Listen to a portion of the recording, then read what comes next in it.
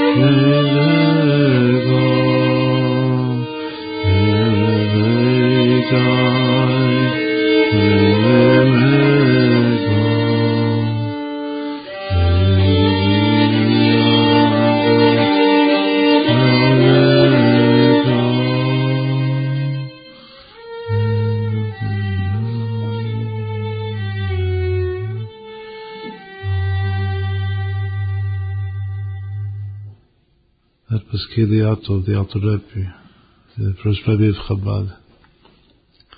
One of the 10 nigunim that were composed by the founder of the Chabad movement.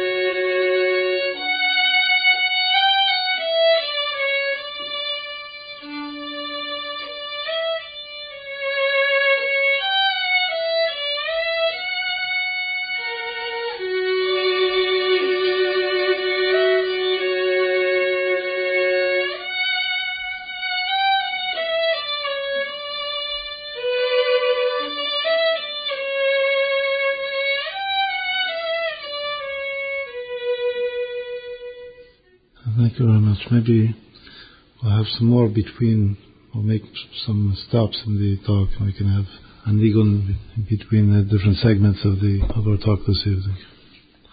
For instance, we now begin with the violin, so we'll begin with a little meditation on the violin itself. This was not, I didn't have this in mind, but inspired by the violin. We're taught one of the basic principles of Kabbalah that everything in the world is continuously being recreated through the means of the letters of its name in Hebrew. So the violin, together with the effect that it produces on our hearts when we listen to it, especially when we listen to it playing an authentic or deep soul melody, So it has to do with its name, which in Hebrew is Kinor.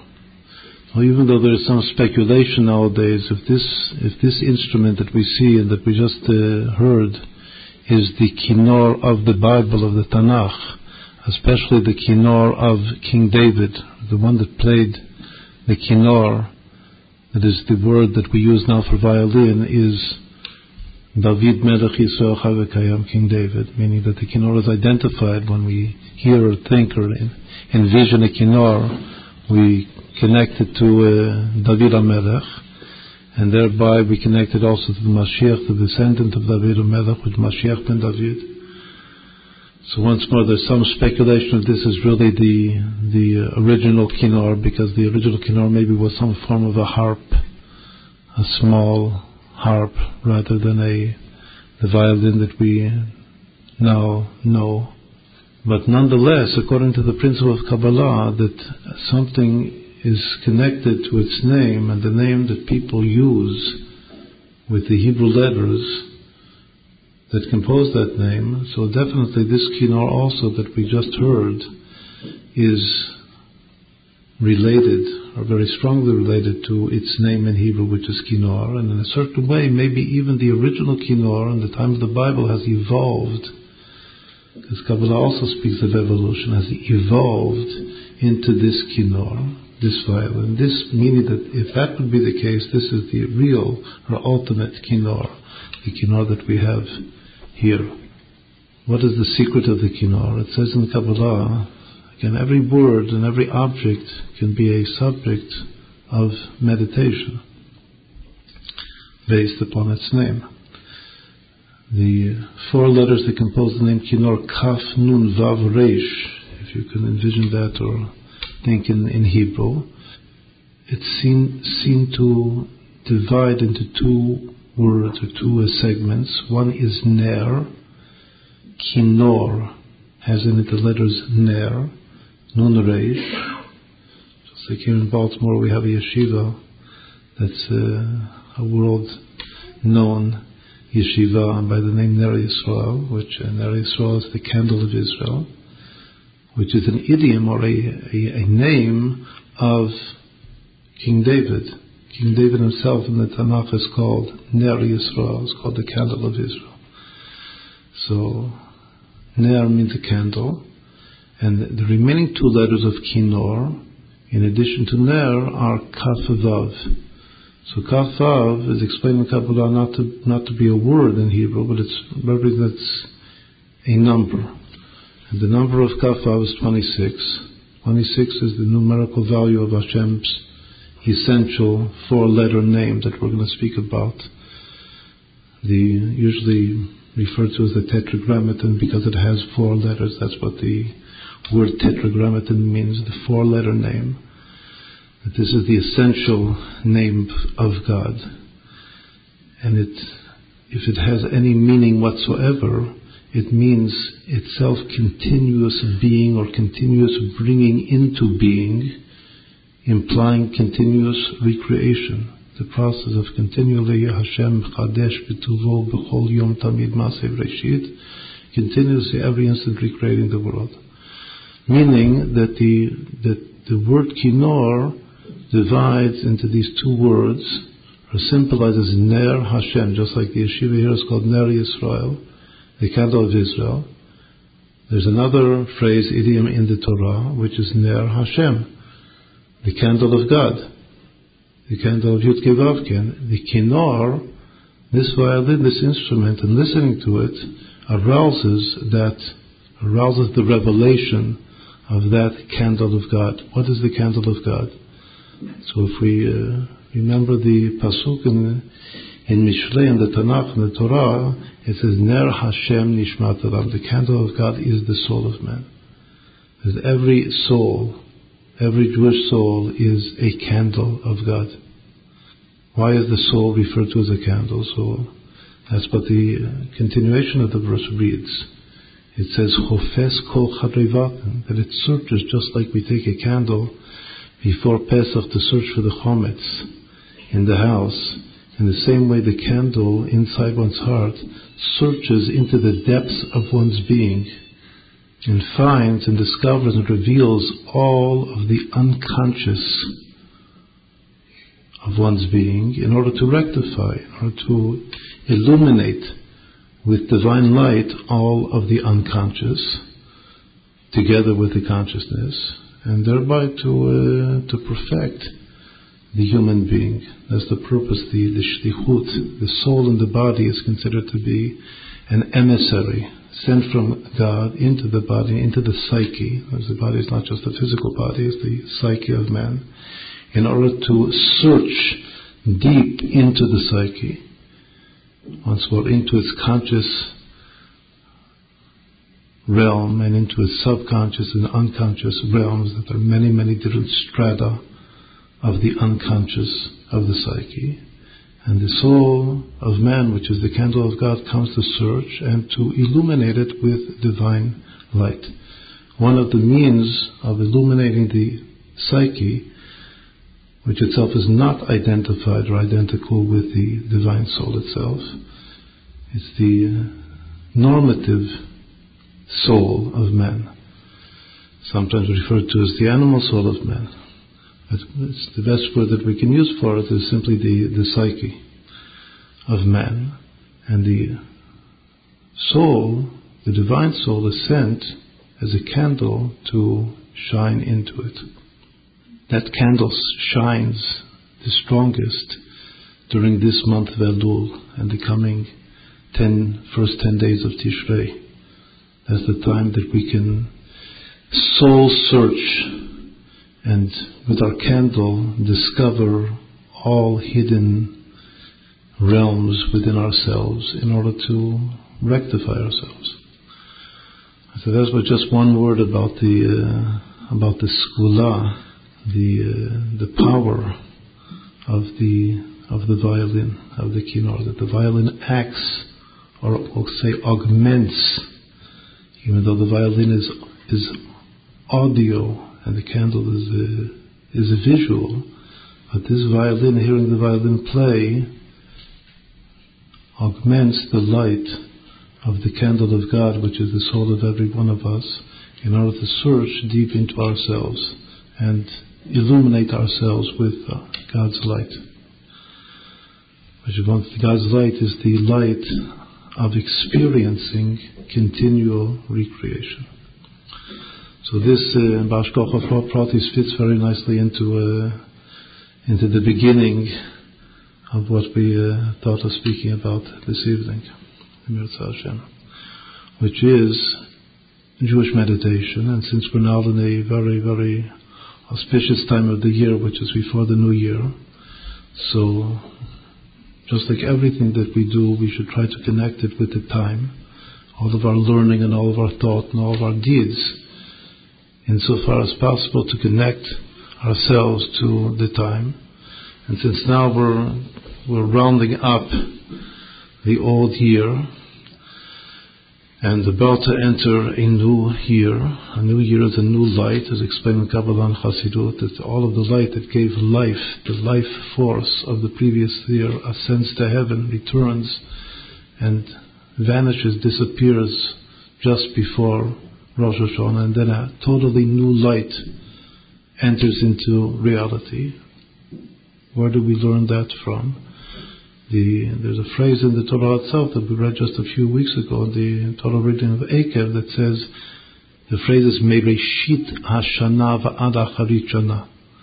That God is referring to God's providence over the land of Israel, that through looking over the land of Israel, He sees and He exercises His divine providence over the whole world. First, His eyes are focused upon the land of Israel, and from that focus on the land of Israel, the providence spreads around the whole earth. So in that verse, it says, Tamid hinei Hashem Elokecha ba mereshit hashana v'ad acharit shana. God's eyes are always focused, concentrated on that place, on Israel, from the beginning of the year to the end of the year. This phrase in itself is the only phrase in the whole Torah that there is even a concept of beginning of a year, that there is a new year. Because even though there is a holiday that's referred to many times in the Torah, that we refer to, the rabbis refer to as Rosh Hashanah, the New Year, the Torah does not call it by this name, the New Year. In the Torah, the name of this holiday is Yom Tru'ah, a day of blowing the shofar, because that's a special mitzvah of this day. In our prayers, we call this day Yom HaZikaron, the day of remembrance, because all of our deeds are remembered above, and the books are open, the 3 books for the tzaddikim and the Risha'im and the Beinunim, and we beseech God to inscribe us in the book of life. So it's called the Day of Remembrance, that we're remembered. But the normal name, which is the name of the Talmudic tractate that deals with the laws of this holiday, is Rosh Hashanah, the New Year. So that name and that idea of New Year, where does it come from? It doesn't say Rosh Hashanah any place in the Torah, in the 5 books of Moses, but it's alluded to in this phrase that there is a beginning of the year, referring to divine providence over Israel and from Israel over the whole world. And it says from the beginning of the year to the end of the year. So in the Alter Rebbe that the first nigun that was played just before was one of his 10 nigunim, Keliato. So he asked the question in Tanya, what does it mean from the beginning of the year to the end? Why shouldn't it just say that Hashem continuously looks over Israel? And by continuously looking over Israel, His providence spreads throughout the world. Why does it have? What is the meaning of the beginning and the end? But there's a year that something begins and something ends. So he says that there is existentially, truly, a spiritual concept which is a year, and a year is one unit of divine light, and that light shines into the world at a certain point of time, and it stays in the world, that light, also for a certain period, and that period of time is just 1 year. And at the end of the year, that's why there's a true Torah concept, the end of a year. It means the end of this particular revelation. And that revelation then ascends and disappears. And then a higher level of revelation, even though there's a concept in Kabbalah and even in Gemara of Yeridat HaDorot, that from generation to generation there's a spiritual descent.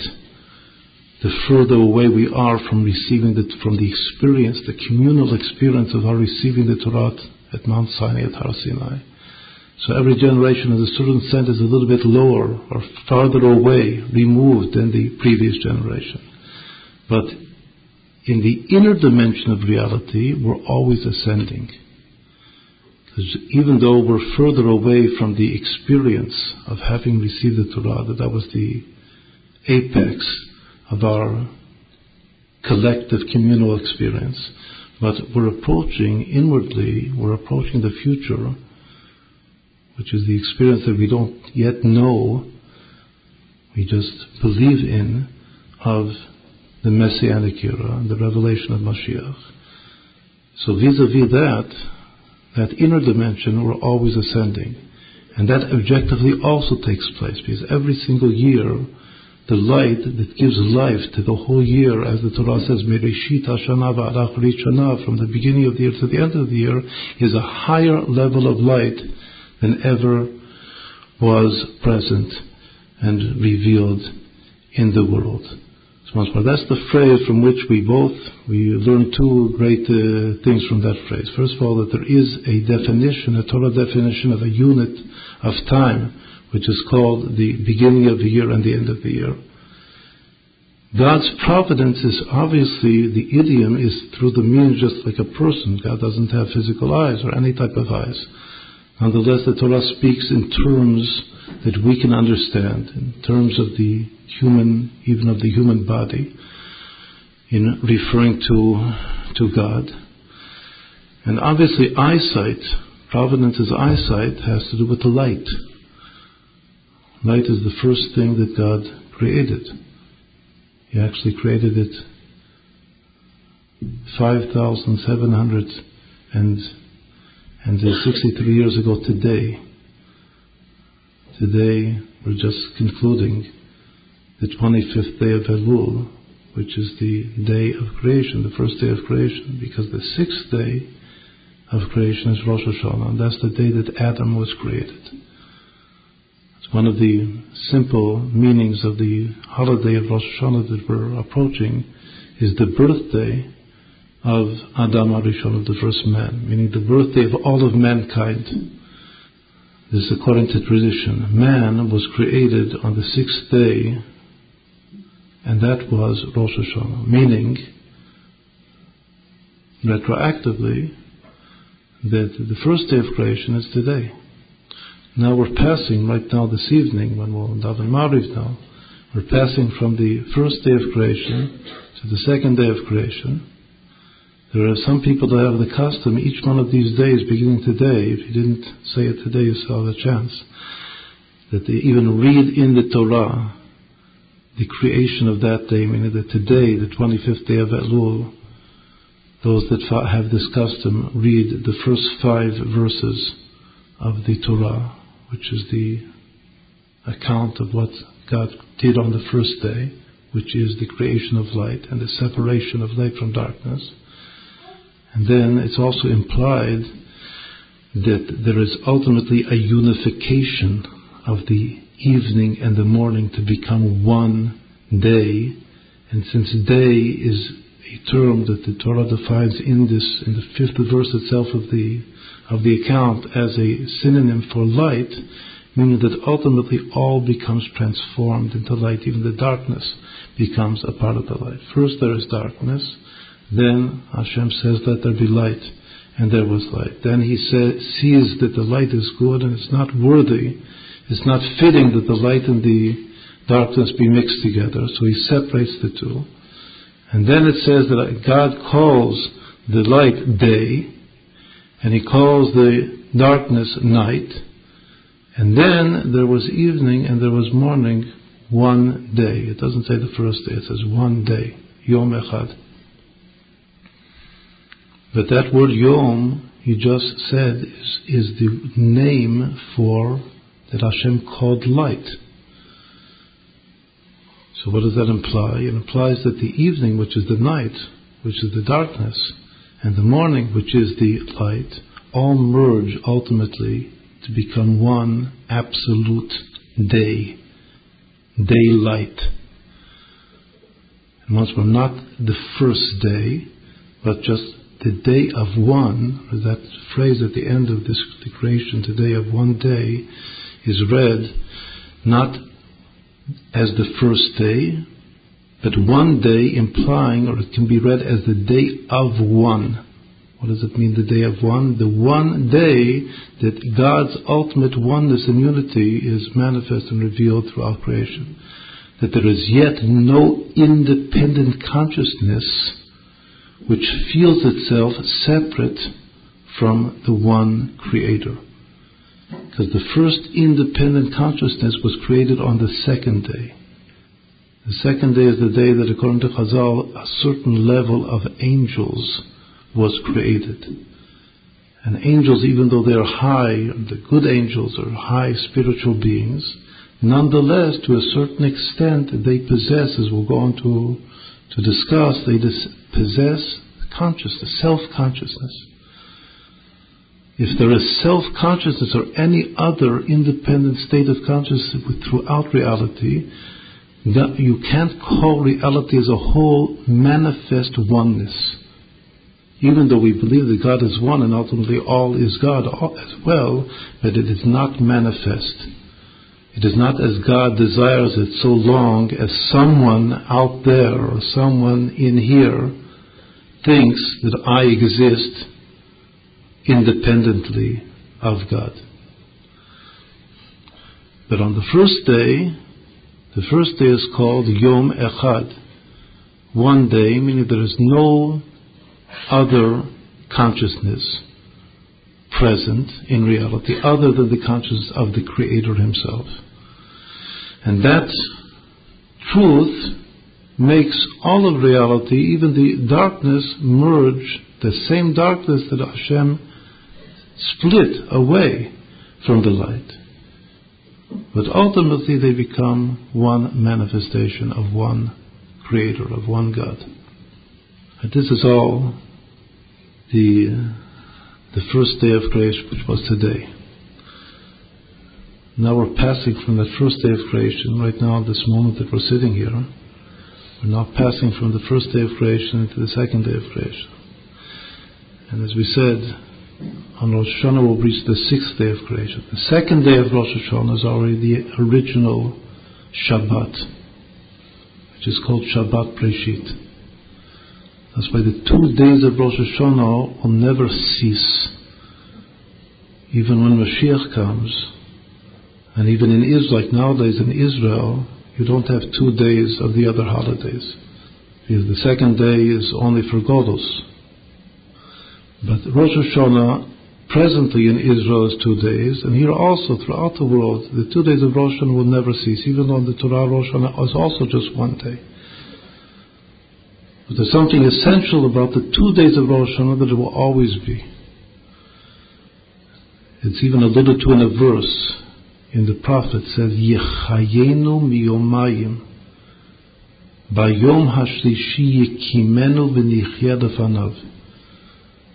It's a verse that reads that Hashem will give us life from 2 days, and then on the third day we will stand up and live before Him forever. So we're taught in Kabbalah that this verse refers to the 2 days of Rosh Hashanah, and then the third day is the day of Yom Kippur. And that our life force comes from the 2 days.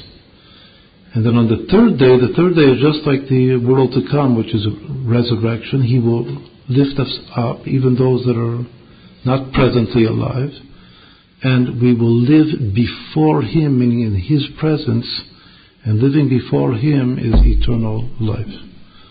So this is a very important verse. Yechayenu miyomayim, He will give us life from 2 days. Bayom hashlishi, on the third day, Yekimenu, He will lift us up.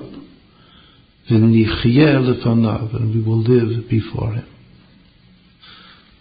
So once more, the second day of Rosh Hashanah is originally the Shabbos. That had Adam waited and not eaten from the forbidden fruit on the very day of his creation, what is the repentance, the tshuva of the first day of Rosh Hashanah? We relive and re-experience the creation of man, which is, I'm a part of man, and the sin of man, because man was created and sinned on the same day, and that's Rosh Hashanah. Had he himself waited to eat from the Eitz Hadat, Tov Ra, until the evening, until Shabbos, it would have become permissible. And it would have even been a mitzvah of Oneg Shabbos. And that fruit is the fruit that possesses the potentiality, the power to procreate in holiness. When Adam ate from the forbidden fruit on the 6th day, on Friday, before Shabbos, so he also procreated. But his children, his 2 children that were born from that, which were Cain and Abel, were not pure. Cain was less pure than was Hevel. He went on to murder his brother, as we know. But even Hevel was not a pure soul. That was one of the results of having eaten from the forbidden fruit, which gives rise to procreation before the proper time arrived. But had they waited, this explained in Kabbalah, had they waited just 3 hours, because they couldn't wait 3 hours to eat from the Eitz Hadat Tov Ra, we the Jewish people were then given a mitzvah that when we enter the land of Israel and plant trees, fruit trees, we have to wait 3 years in order to eat from the fruit of the trees that we plant. That the first 3 years are forbidden. Or Allah, La is the same word that's used for a uncircumcised male Jewish child. Arel, or anyone who's uncircumcised, meaning that the fruit is yet non-Jewish. It's an Arel for 3 years. And the 4th year it becomes Kodesh Yiludim Hashem, as Kabbalah explains and taught in Chassidut. Those 3 years that the fruit is forbidden is in order to atone for the 3 hours that Adam and Eve could not refrain and hold themselves back, their Yitzhar Hara back, from eating of the forbidden fruit, which once more had sexual implications. That's what it arouses in the soul. And because they ate too early, and therefore they procreated also too early, the result was not pure as God had intended. But that's all what happens on the first day of Rosh Hashanah. That's what happened.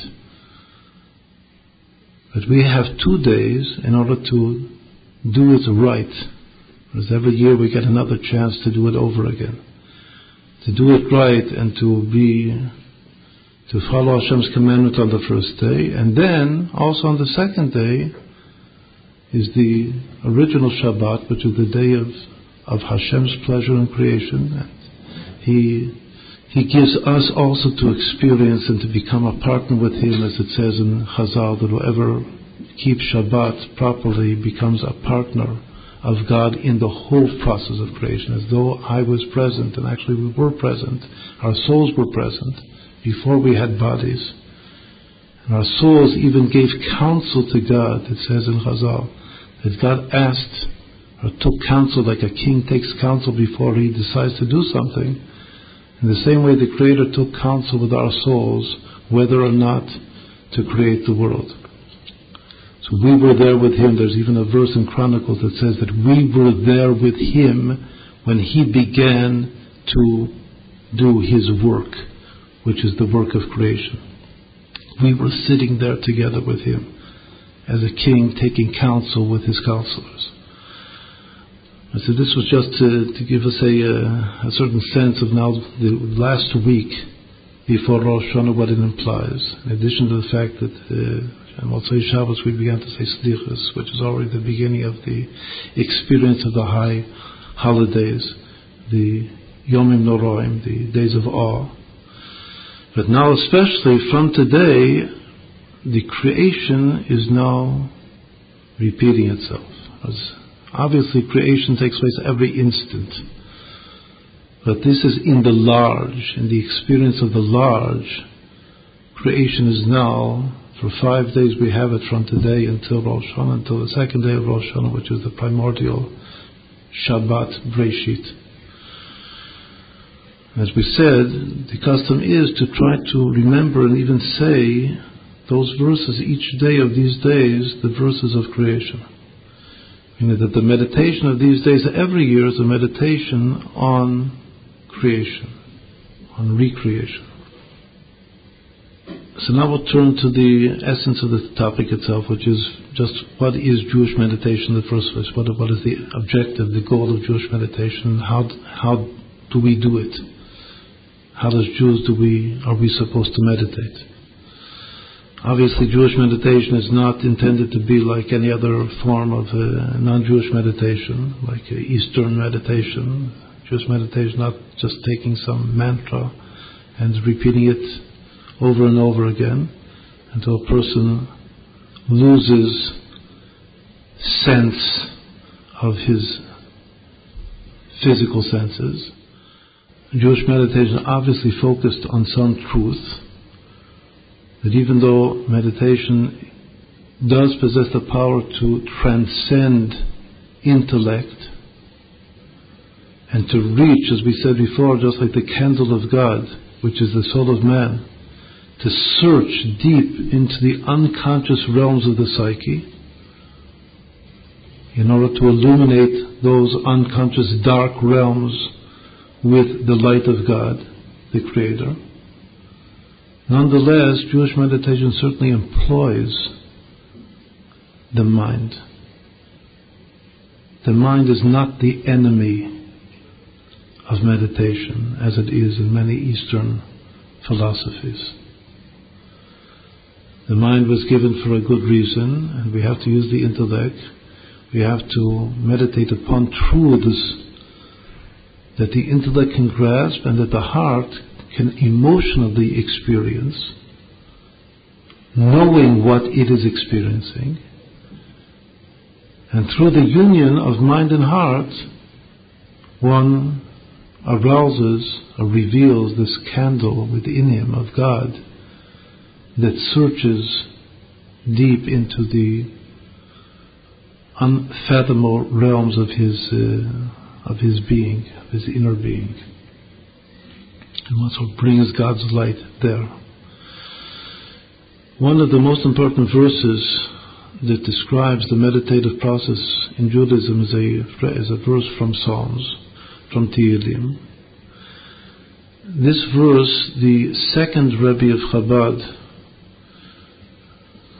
that we call the Middle Rebbe, he quotes this verse on the title page of his treatise on meditation. One of his most important works is called the Treatise Kuntrus HaHitbonenut, otherwise known as Shar HaYichud. And that Kuntrus of meditation, which is his, or maybe in all of Hasidic writings, literature, the most important work on meditation, per se. So the verse that he inscribes on the title page is this verse from Psalms that reads, B'chol libi dirashticha. 3 simple words. With all of my heart I search for you. Meaning that by these 3 words he is defining already, before starting the book, he's defining or making it very clear what I mean, what meditation is. What is it trying to accomplish? Meditation is the search for God, is the heart searching for you, for God. If I say you, it means I already believe, must already have some contact that I can already express myself to you in the second person. Meaning that certainly in the forefront of my conscience as faith, as pure and simple faith, you are present. But now, once more, I use my mind and I try to arouse emotion in my heart. And even the mind itself here is referred to as a dimension of the heart. It's all called the heart. That with all of my heart, even the inner mind is referred to in the Zohar and Kabbalah as the inner eye of the heart. The very word meditation in Hebrew, hitbonenut, when it's used, the verb is used even in a mundane context. Lihitbonen b'mashu means to deeply observe something. Like if I want to understand, even like a scientist. If a scientist wants to understand some phenomenon in the physical world, so the word in Hebrew, you might translate instead of to meditate, you might say to contemplate, but it's the same word.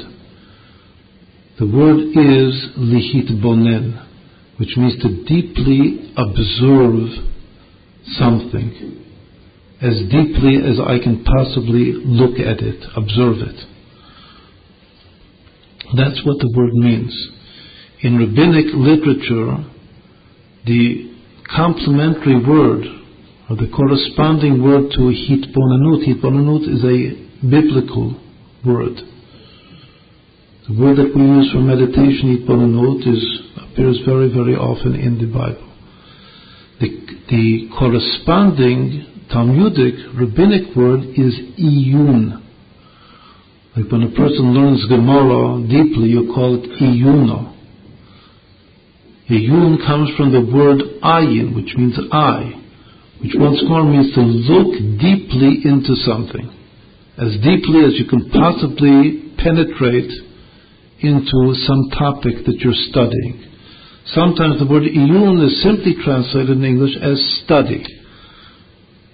Once more, iyun means to use your eye, whether it's the physical eye or the spiritual eye, as hard as you can to see into the innermost essence of something, to discover its inner point of truth.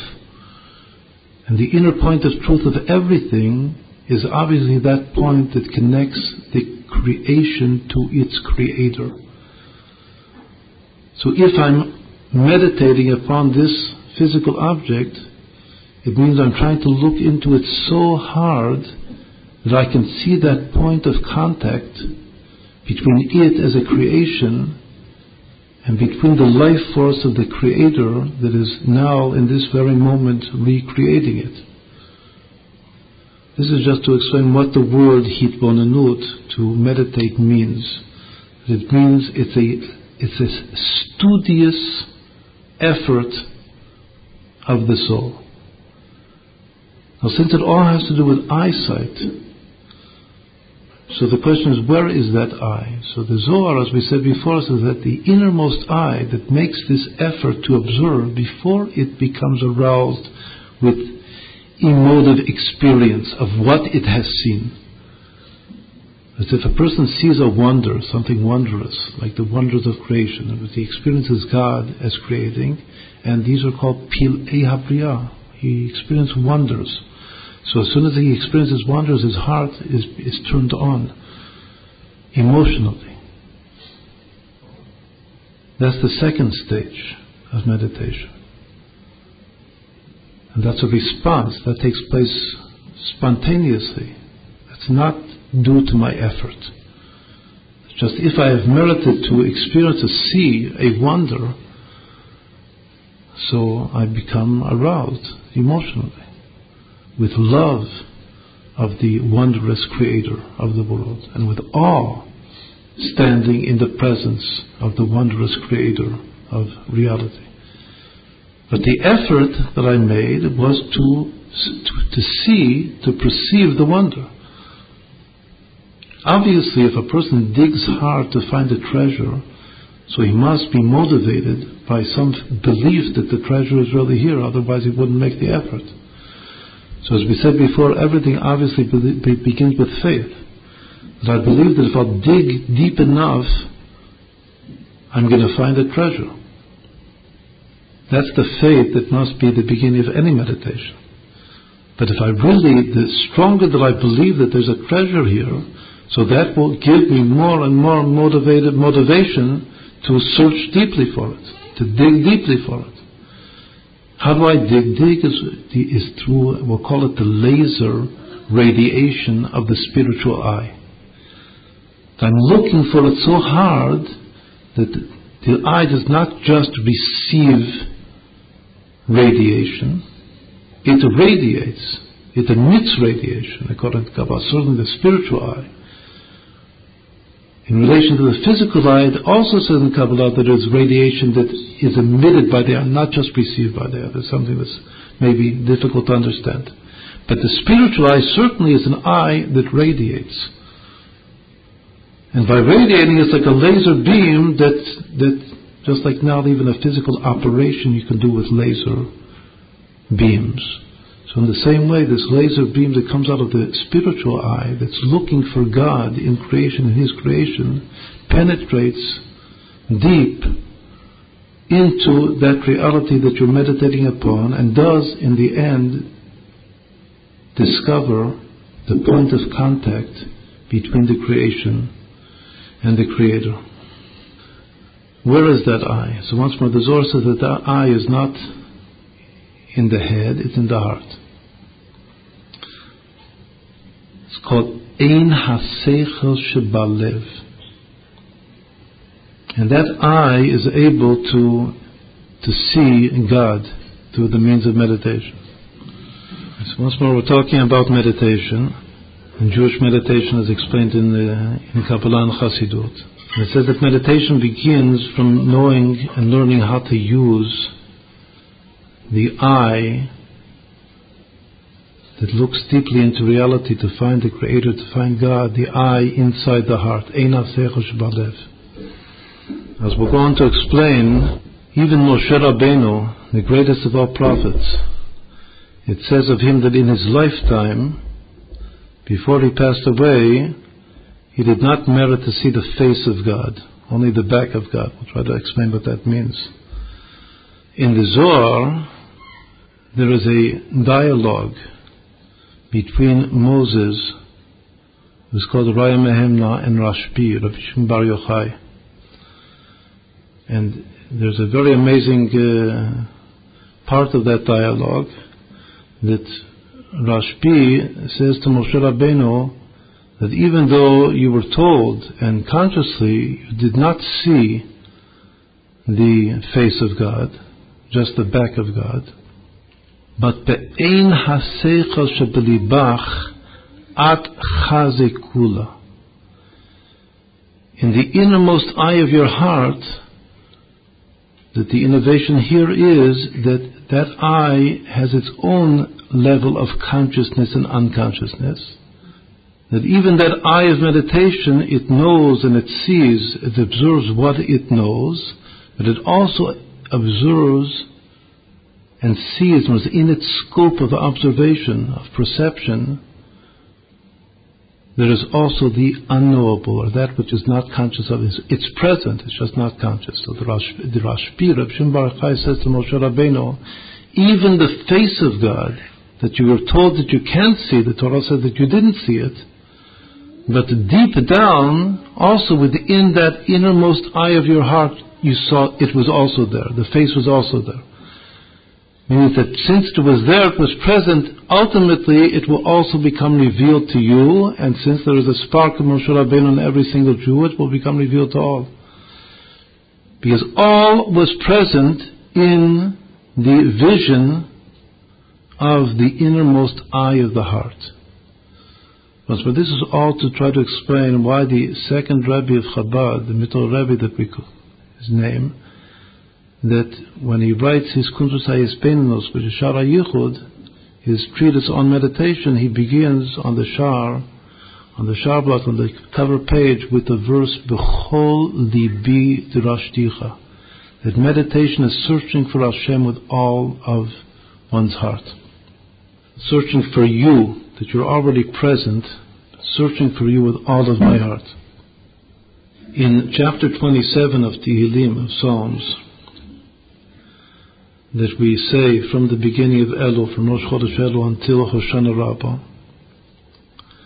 the last of the 7 days of Sukkot, one of the most important verses, which is explained in Chassidut to relate in particular to our spiritual service of this month and of the month to come, is Lecha Amar Libi Bakshu Fanai Et Panecha Hashem Avakesh. To you, or the interpretation is, for your sake, my heart has said, Lecha Amar Libi, Bakshu Fanai, look for my face, seek my face, Et Panecha Hashem Avakesh, your face, God, I will search for, I will seek. First of all, it sounds redundant. And even more so, it's not nicht verstandig, it's very difficult to understand. The two phrases that seem the same also seem to contradict one another. Because first it says, Bakshu Fanai, Lecha Amar Libi, Bakshu Fanai, Et Panecha Hashem Avakesh, will search for my face, and then it says, I'm going to search for your face. So how is this explained in Pshat and especially in Chassidus? This verse is explained as follows: that a person's heart in this period of time, this period of doing tshuva, the month of Elul and the month of Tishrei, and even in the days of the greatest joy of the year, which is Chag HaSukkot, Man Simchaseno. So these days, one's heart is awakened more so, as our hearts are alive and awake more so than the whole year. And at that time that the heart is awakened, as though I hear my heart speaking to me, just like my heart has an eye inside it that meditates, observes, and as soon as it discovers the wonder, it responds emotionally with love and fear of God, love and awe of God. But first, its effort is to look. That's what meditate means. To look hard, to find God, to search for God. So the heart also is a Parzuf Shalem, has all of its spiritual limbs to it, and it also speaks to me. It has a mouth. And the heart speaks to me in this period of time for your sake. Lecha, for your sake, that's the way it's interpreted. Lecha amar libi, my heart says to me, for your sake, look, seek my face. What's my face? The heart is saying, look, find the penimiyut. The word face in Hebrew means the innermost dimension of something. Panim and penimiyut. Panim is face and penimiyut is inner. Look, the heart says, look into yourself, into your own heart, into my own heart. My heart says to me, look into me. And if you discover the innermost point of me, of my own heart, that's where the Chelek Eloka Mimal Mamish, the divine soul of every Jew, as we said before, the candle of God. If I look deep enough into my heart, I'll find this violin playing there. The violinist is there, someplace deep inside my heart, and that's the candle of God, Ner Hashem, Nishmat Adam, that is Chofes Koch Hadrei Vaten. And as soon as I discover that innermost point of my own heart, then automatically I will turn to seek and be able to find your face.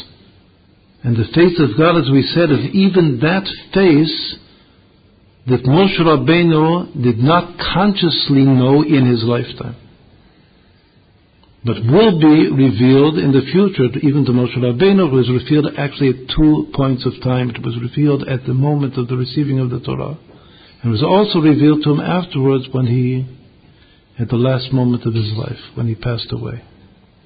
But God wants everything to be revealed, as we'll go on to explain, even his face, not just his back. But the only way to see God's face is to look into my own face. It is my own penimiyut. And this is it's as though the heart reveals to us in this month a secret. My heart says to me, I have a secret for you to tell you. And I'm going to tell you this secret for God's sake. Because this is the ultimate desire of God. And that secret is, look into me and seek my face. And if you'll discover my face, then you'll be able to turn and see God's face. That's Lecha Amar Libi Bakshu Fanai Et Panecha Hashem Avakesh. So we'll stop here for a moment, say L'chaim, and also hear now we'll know what to think about when we hear the violin play. It should arouse our Ner Hashem, Nishmat Adam L'chaim.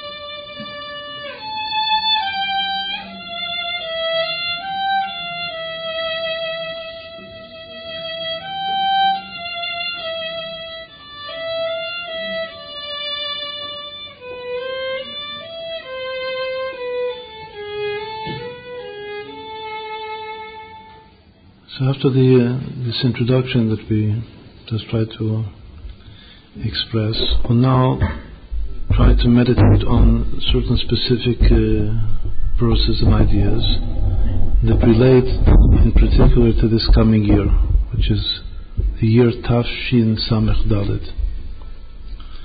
The point that we made before is that meditation is focused on something that definitely possesses meaning. Sometimes it can even be a physical object that you're studying, even scientifically, that you're trying to penetrate as deep as you possibly can into the essence of this object. Even for modern science, it's clear, and this is already hundreds of years, that the physical senses are most often deceptive. In the terminology of the Torah, it's because our world is Alma de Shikra, it's a world of deceit. And in order to study something, even physically, to know the truth, even the physical truth of what's going on here, it's not what meets the eye. Meaning that it requires a much deeper eye to observe deep, to penetrate through, and sometimes to break through a shell of apparent reality in order to reach truer reality. So obviously, as physics knows what's going on here, that is not what meets my eye, so it's employing a deeper eye than the physical eye. It's also an eye. To find the Creator here is a much, much deeper eye than the eye of the physicist. So actually we can say that there are three eyes, three levels to eyes. There's the eye of the Nefesh HaBahamit, of the animal soul, that's just the physical senses, what meets the eye. There's the eye of another soul called the Nefesh HaSichlit, the intellectual soul. That's the soul that the scientist employs. And that reaches deeper into a deeper level of reality. But it's still just the physical world. It's just the truer. I'm not saying the true because it's not the ultimate truth. But it's definitely a truer vision of physical reality than what meets the eye of the animal soul. That's called the eye of the intellectual soul, of the Nefesh HaSichlit. But the eye of the Nefesh HaElokit, the eye of the divine soul of Israel, and every single Jew, is able to penetrate infinitely more into the depth of reality until it sees the Creator in this very moment, recreating the creation ex nihilo, something from nothing. Yesh mi'ayin ve'efes hamuchlat, in this very moment. That is the eye of the Nefesh HaElokit. Now, as soon as the Nefesh HaElokit discovers divinity within reality, there appears God's signature. This is now step number 2 of depth of what Jewish meditation, or how Jewish meditation works, we'll say. Most meditations in the Torah are based around the model of God's 4-letter name that we mentioned before in the beginning of our words. Even though God is one, and absolutely one, and Ein Od Bilvado, there's no other besides God, His name, which according to Chazal is His signature on everything, it's like an artist, a painter paints a painting and he signs his painting. So it says that God also, He signs every iota of His creation. God creates through the means of His own consciousness an idea which is also known or spoken about or discussed in modern physics, that consciousness is crucial in creating, we'll say, reality, or in the existence of reality. There must be some consciousness. It's just that the scientists themselves differ as to what is that consciousness. For us, it's very clear that consciousness is the consciousness of God. As we said, that one day, this is what Chazal themselves say, that Yom Echad means that there's only one consciousness in creation, which is Hashem's consciousness. On the second day, that we're now entering the second day, there already become two states, two levels of consciousness. But in order to create reality, there has to be, first and foremostly, and essentially, one level of consciousness, which is Hashem's consciousness. He is here and He creates, and as the Torah says, everything that He creates He looks at, and He sees that it finds favor in His eyes, that it's good, and He signs it. Once more He creates, He says, He speaks, as it were. The words issue from His mouth, as it were. Those words create the reality, those letters, those words that issue from the mouth. Then God Himself looks, observes what He creates, and when He sees that it's good, at that very moment that He decides that this is good, so He's just like a painter that finished his painting. At this moment that He finished, so that's the moment that He signs His name, His signature on the painting. And this is so for every atom and every elementary particle. Everything that God creates, He signs. And how does He sign it? He signs it Yud Kei Vav Kei. That's His signature. Meaning that the first thing that I should see if I have penetrated properly into some focus of meditation, I should discover there God's name. As soon as I discover God's name, so I know who is the author of this story and who is the painter of this picture. Because I see that He signed Himself there. That no one should err in identifying the source of this reality. Right, so those four letters obviously have infinite meaning to them. The simple meaning, as explained in Kabbalah, is that every reality itself exists simultaneously in four worlds.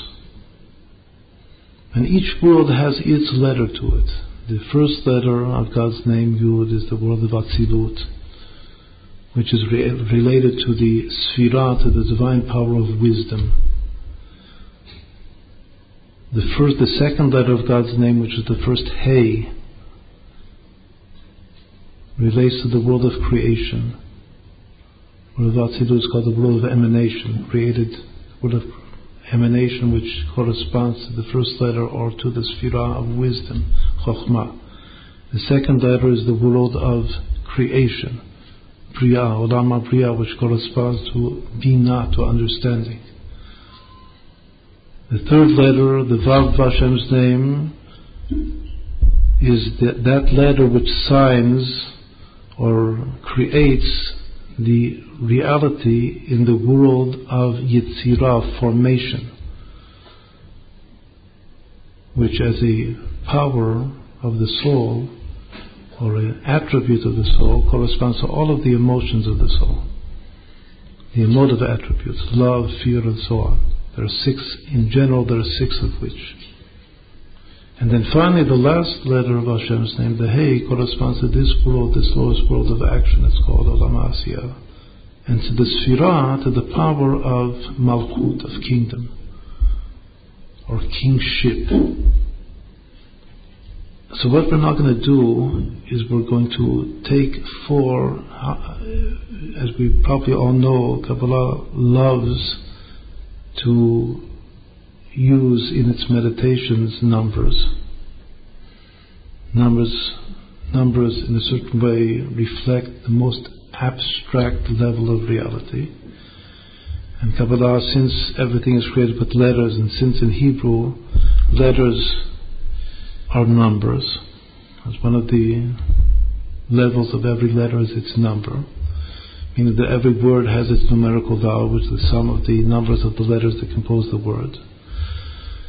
And if you have a certain numerical value of one word, it then very likely may equal the numerical value of another word, meaning that it would identify abstractly, at the most abstract level, an identity between these two concepts, even though the words might appear rationally to be even antithetical one from the other, opposites.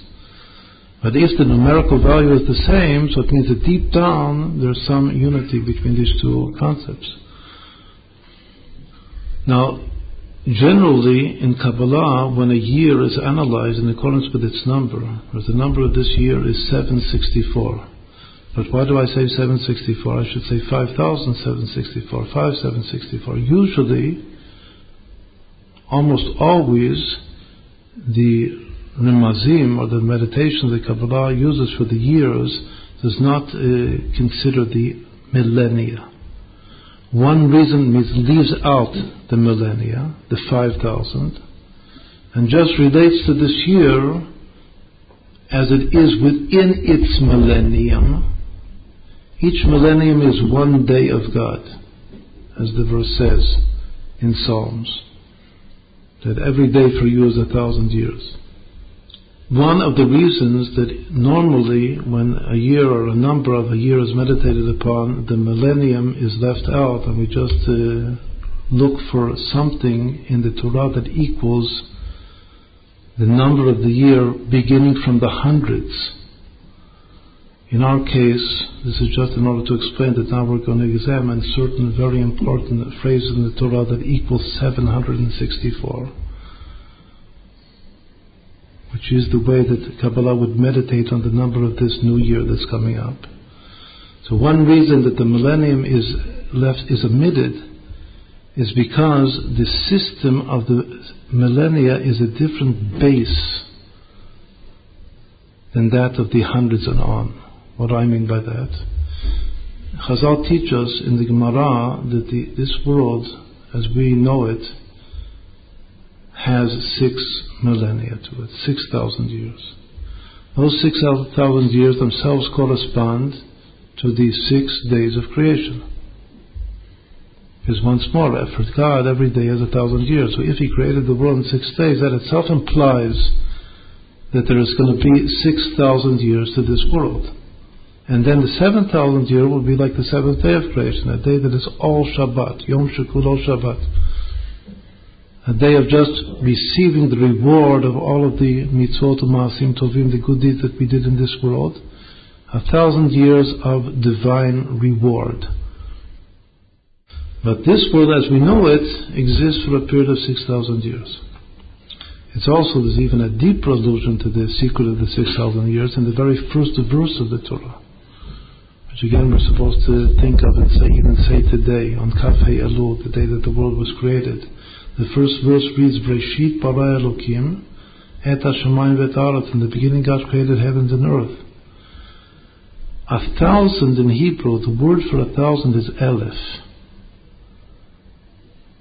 Now Elef is the name, the letters Elef, Aleph Lamed Beis, spell the name of the first letter of the Torah, which is Aleph. Aleph and Elef are spelled the same.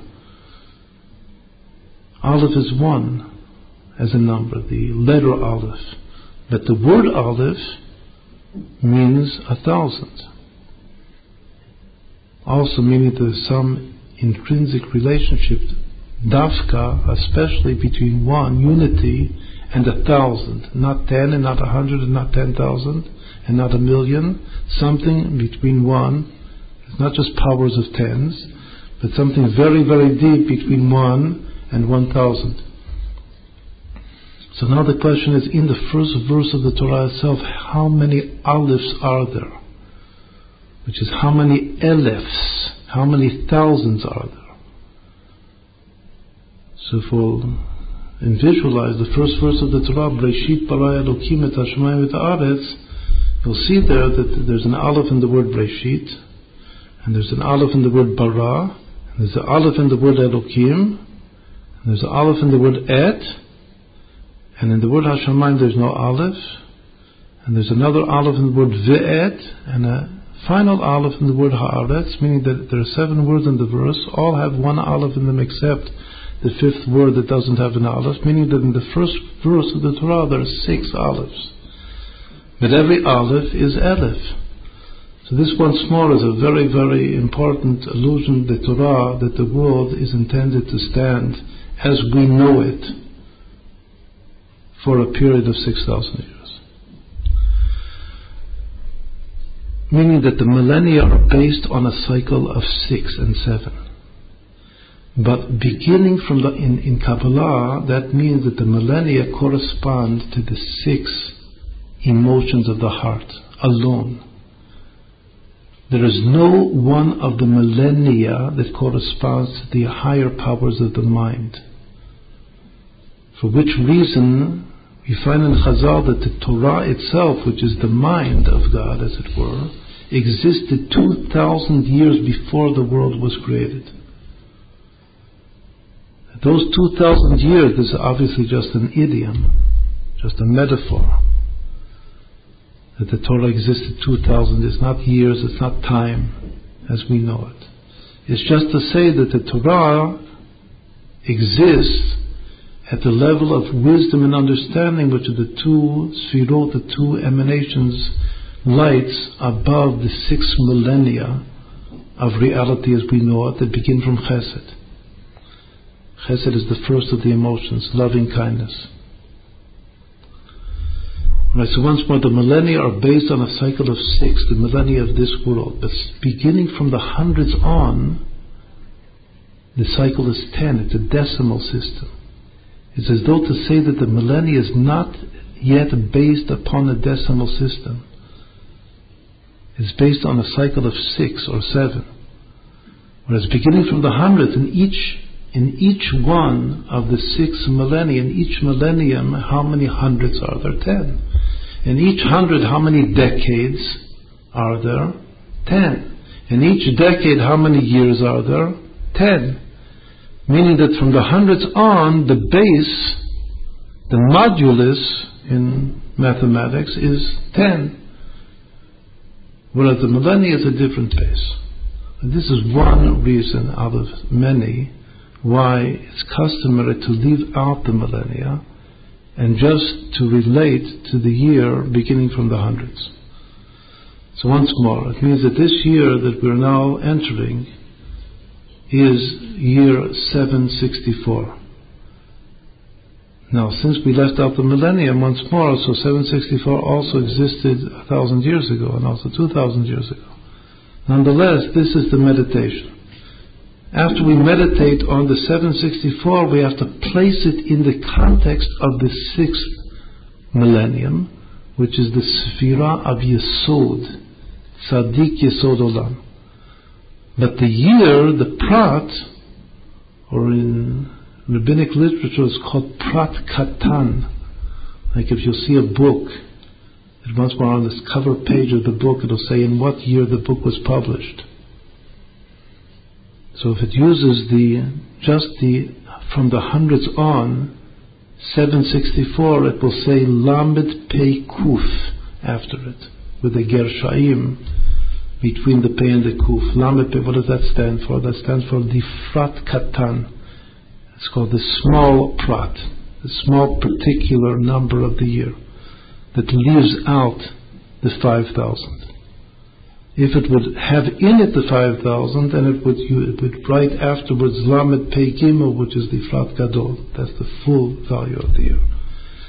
Nonetheless, the normal meditation is on the Prat Katan, which is, in our case, 764. This was a whole long parenthetical explanation of why the number that we're going to meditate on is 764. And that's this coming year.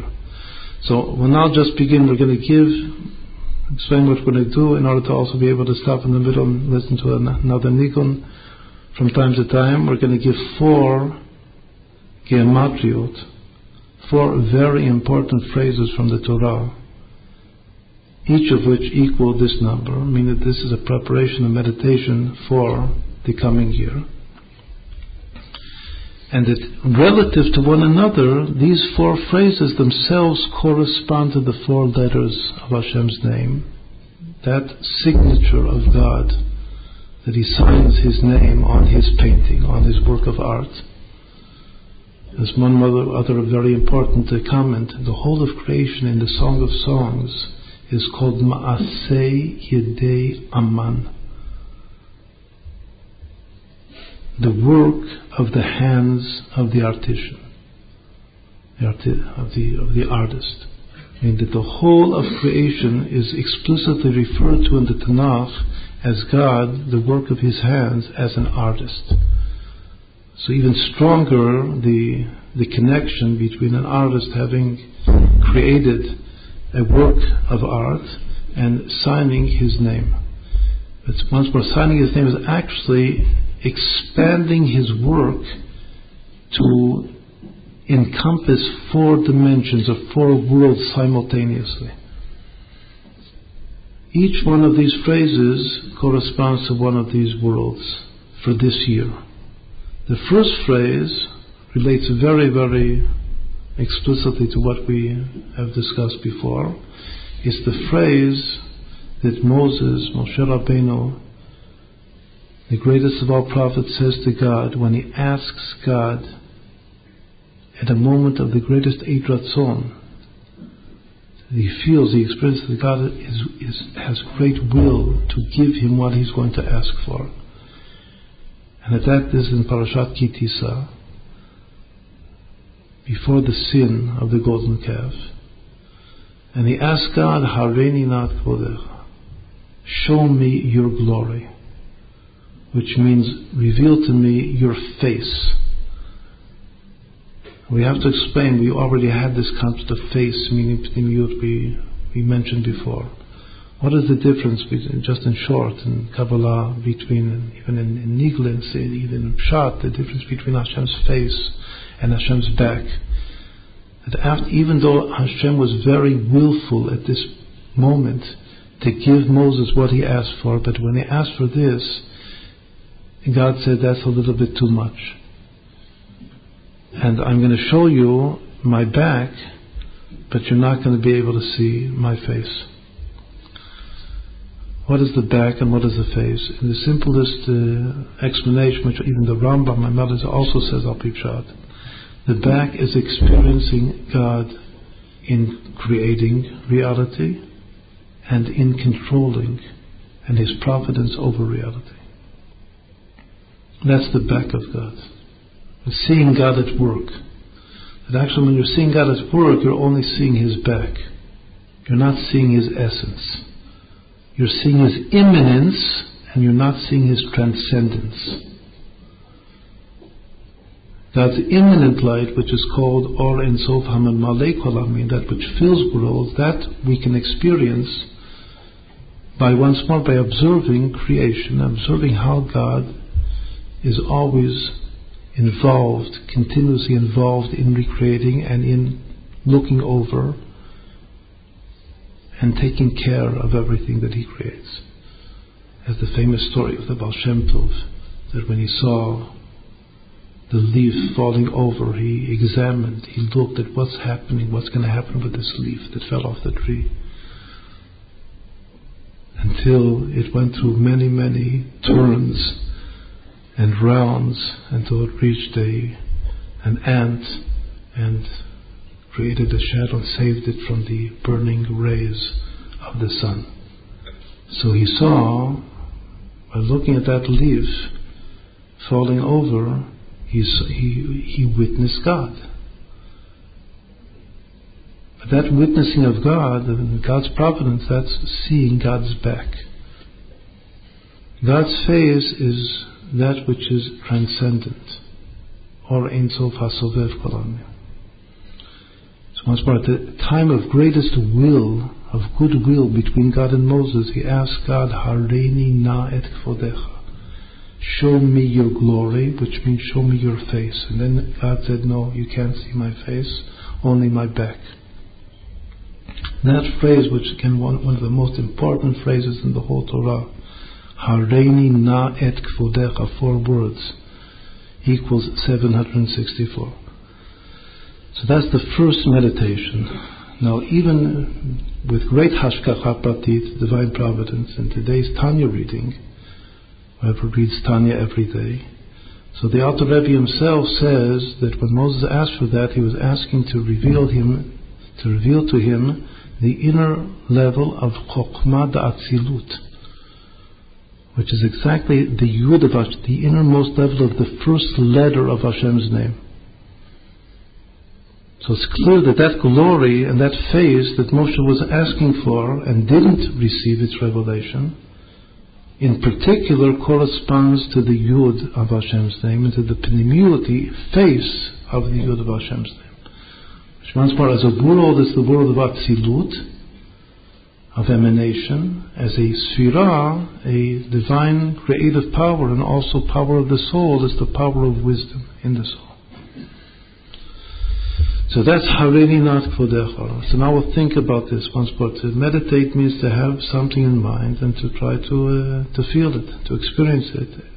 And it's a means, once more, it's not just an end, it's a means. Even the words of the Torah themselves are channels through which to perceive divinity. And so now with Hareini Na'at Kvodecha would be very nice if someone maybe would even write it up. There's not a board here, but if you could, whoever is interested afterwards in being able to take it home, to take the meditations home. So the first gematria, important gematria of 764 is Hareini Na'at Kvodecha. Show me, please, your glory. One more point, that the word glory, there are two glories in Kabbalah. There's called Kavod Ne'etzal, the glory of emanation, which is the glory of the face, and there's Kavod Nivra, created glory, which is also glory of God, but as God's glory is manifest and revealed, reflected in creation. And that's the glory of His back. That's why the back also has glory. That's called Kavod Nivra, created glory of God. The face has its glory, that's called Kavod Ne'etzal, the glory of God's essential emanation of light, to Himself, as it were, transcending reality. That's what Moses was asking for. Hareini Na'at Kvodecha, your glory. Your means your essential level of glory. The second very beautiful phrase is an idiom that comes from the book of Judges in the story of Shimshon HaGibor. It's called the riddle of Samson. The riddle that he presented before the Plishtim, the Philistines. And that riddle, the idiom is so potent that it's become a very, very general phrase that you can even hear in spoken Hebrew on the streets when someone will want to say that something apparently bad has been turned into good, or that you see that in truth it's good, it's not bad. So the phrase is Me'az Yatsa Matok. This from the bold or the mighty has come out the sweet. So first of all, this is a phrase that pertains very nicely to the new year, because the new year the first minig that we do, the first custom, the first Suda of Rosh Hashanah is to dip a already sweet apple into dvash, into honey, and then to wish, to bench that we should have a good and sweet year. In the riddle itself of Shimshon, the sweetness is honey. So it's even more related. What is the boldness? The boldness of the lion. What was the riddle? The riddle was that he himself had been attacked by a lion and defeated and killed the lion. And then in the carcass of the lion, bees came and made a hive in the lion. And when he came back the next season, he took honey out of the lion. So at the end, when the riddle is solved, the solution to the riddle is, what is bolder than a lion and what is sweeter than honey? And that's what you meant when you said Me'az Yatsa Matok, that from boldness came out sweetness. But this very, very sensory, we'll call it, idiom, once more has become a very common idiom of speech, equals 764. Meaning that this coming year is a year of seeing and experiencing and knowing that from what had been considered the boldness in the pshat here of boldness is something which is a fearful and negative in its implication, but now from that itself has come out the sweetest of the sweet, the honey of creation. The verb is in the past tense, meaning that it already has happened, meaning that we don't have to have any more boldness. From what was bold and mighty, once more in a negative sense, has already come out. It's in the past tense. Mi'az yatsa matuk. From the az has come out sweetness. Alright, so this is phrase number 2 that we may meditate upon, that equals the year to come. Why is this number 2? Why do we identify this with the first Hey, the second letter of Hashem's name, which is the first Hey of Yud Kei Vav Kei? Because the first Hey, which is Binah in Kabbalah, is the place, the spiritual place that transformation of severity into sweetness takes place. If something appears to be severe, like a severe judgment in our world, and we want to transform it into sweetness and goodness, the concept and the phrase in Kabbalah and Chassidut is that it has to be made return to its source, and in its source it can reverse itself or become transformed into goodness, or from darkness into light, or from bitterness into sweetness. What is that source of the severity that if you bring it back to its source, it can change into goodness and sweetness? That's Bina, understanding. Because all the severity is in the lower sfirot that correspond to the existence of this world, as we said before, that this world has to do with the 6 emotive levels. There can be severities and hardships and troubles. But in the mother, understanding is called the mother. In order to sweeten something, it has to return. When we say to return to the source of the severity, that's called, it has to return to the womb. If some child has been born with severity, so if we're able to return him to the womb, he can be reborn with sweetness, with goodness, with perfection and rectification. So once more, this is a very general principle in Kabbalah, that Atzilut, the first letter of Hashem's name, is essentially good. There can't ever be there any severity in the first place. Actually, as we explained before, it's God's transcendent, essential light, which is above the whole syndrome of what's called in Kabbalah Shvira v'Tikun, of the breaking of the vessels. And the severity comes from the vessels being broken and then becoming rectified, or the scenario of death and resurrection. That all of these things begin from Binar, the world of Briah, and down, not in Atzilut, not in the Yud of Hashem's name. The Yud of Hashem's name is just Hashem's essential glory, as Moshe Rabbeinu asked to see. Hareini nat kvodecha, show me your glory. But in the Hey, the first Hey, that's where severities are transformed into sweetness. In fact, that's one of the essential kavanot that we have every year, not just this year, when we blow the shofar on Rosh Hashanah, that we ask Hashem, this is part of the intention, the kavanah of blowing the shofar, we ask Hashem to stand up from the throne of severity, of din, of judgment, of severe judgment, and sit down on the throne of mercy and compassion.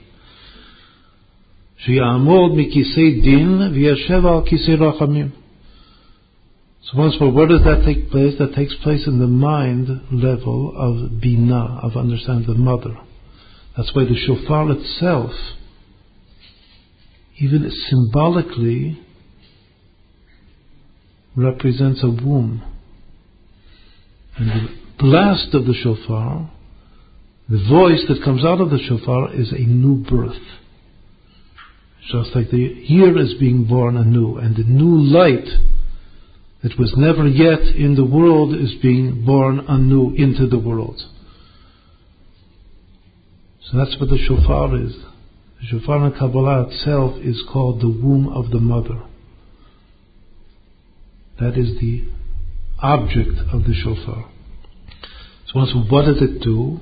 It takes as to speak, it influences, arouses God to stand up from judging the world with severity, and to sit down, meaning to decide to judge the world with mercy and compassion.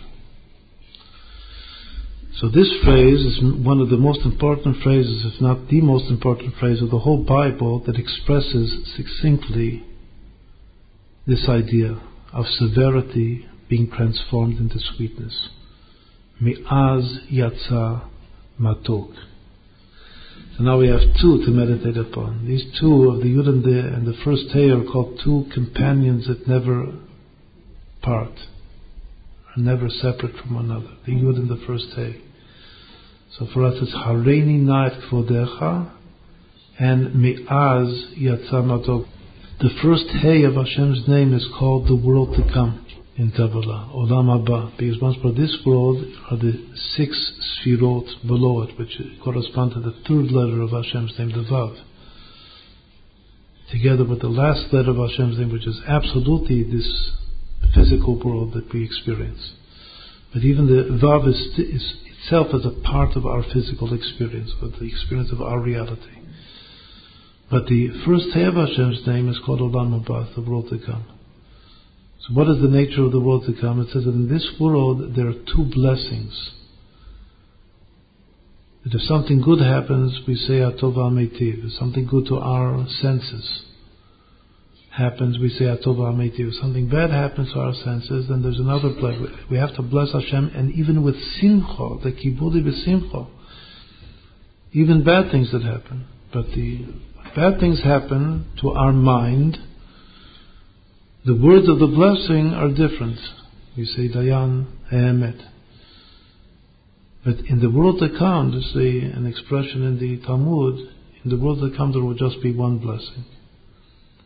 The fact that even in this world we are told, we are instructed and commanded to make both blessings with simcha, with joy, is already an hamtaka, a sweetening of the severity. Whereas there is a common denominator that we're supposed to receive both with joy. Nonetheless, we express them verbally differently, oppositely. But in the world to come, not only is all joy, but all is just uniformly expressed as Baruch Atah Hashem Hatov Ha'Meitiv.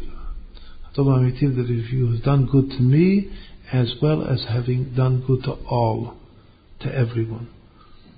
It's called Atov Li V'Ha'Meitiv La'achirim, Meitiv to everyone. All is good. And it's good for me and it's good for all. It's not something that maybe is good for one person, not good for another person. It's universally good.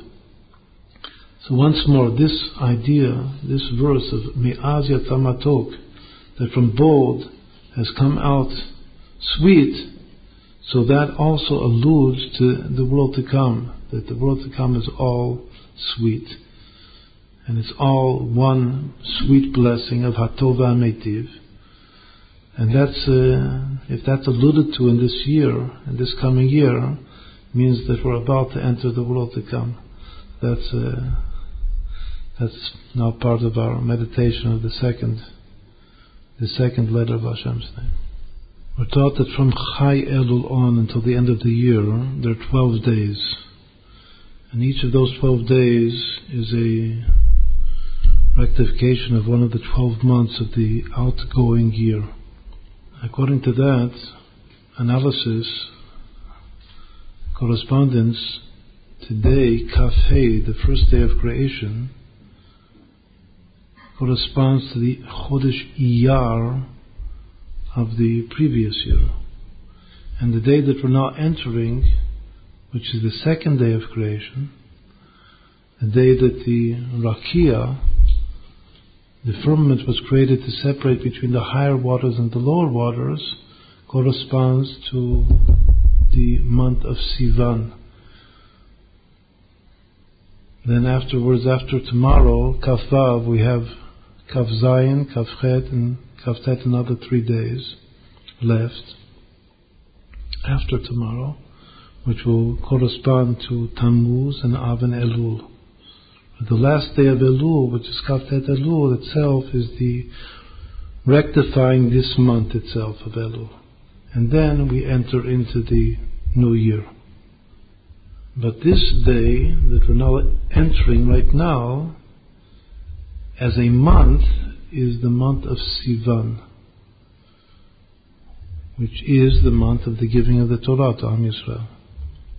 Meaning that today in Elul, we have a special meditation and contemplation to try to experience and to rectify something means to do it better than we did it. However much we celebrated the holiday of Shavuos and the giving of the Torah this year and tried to re-experience that giving the Torah, now we have a chance to even do it better today. Dafka today to experience the giving of the Torah. Why is the giving of the Torah every year identified in Elul with the same day on which God separated the higher waters from the lower waters by the means of the firmament?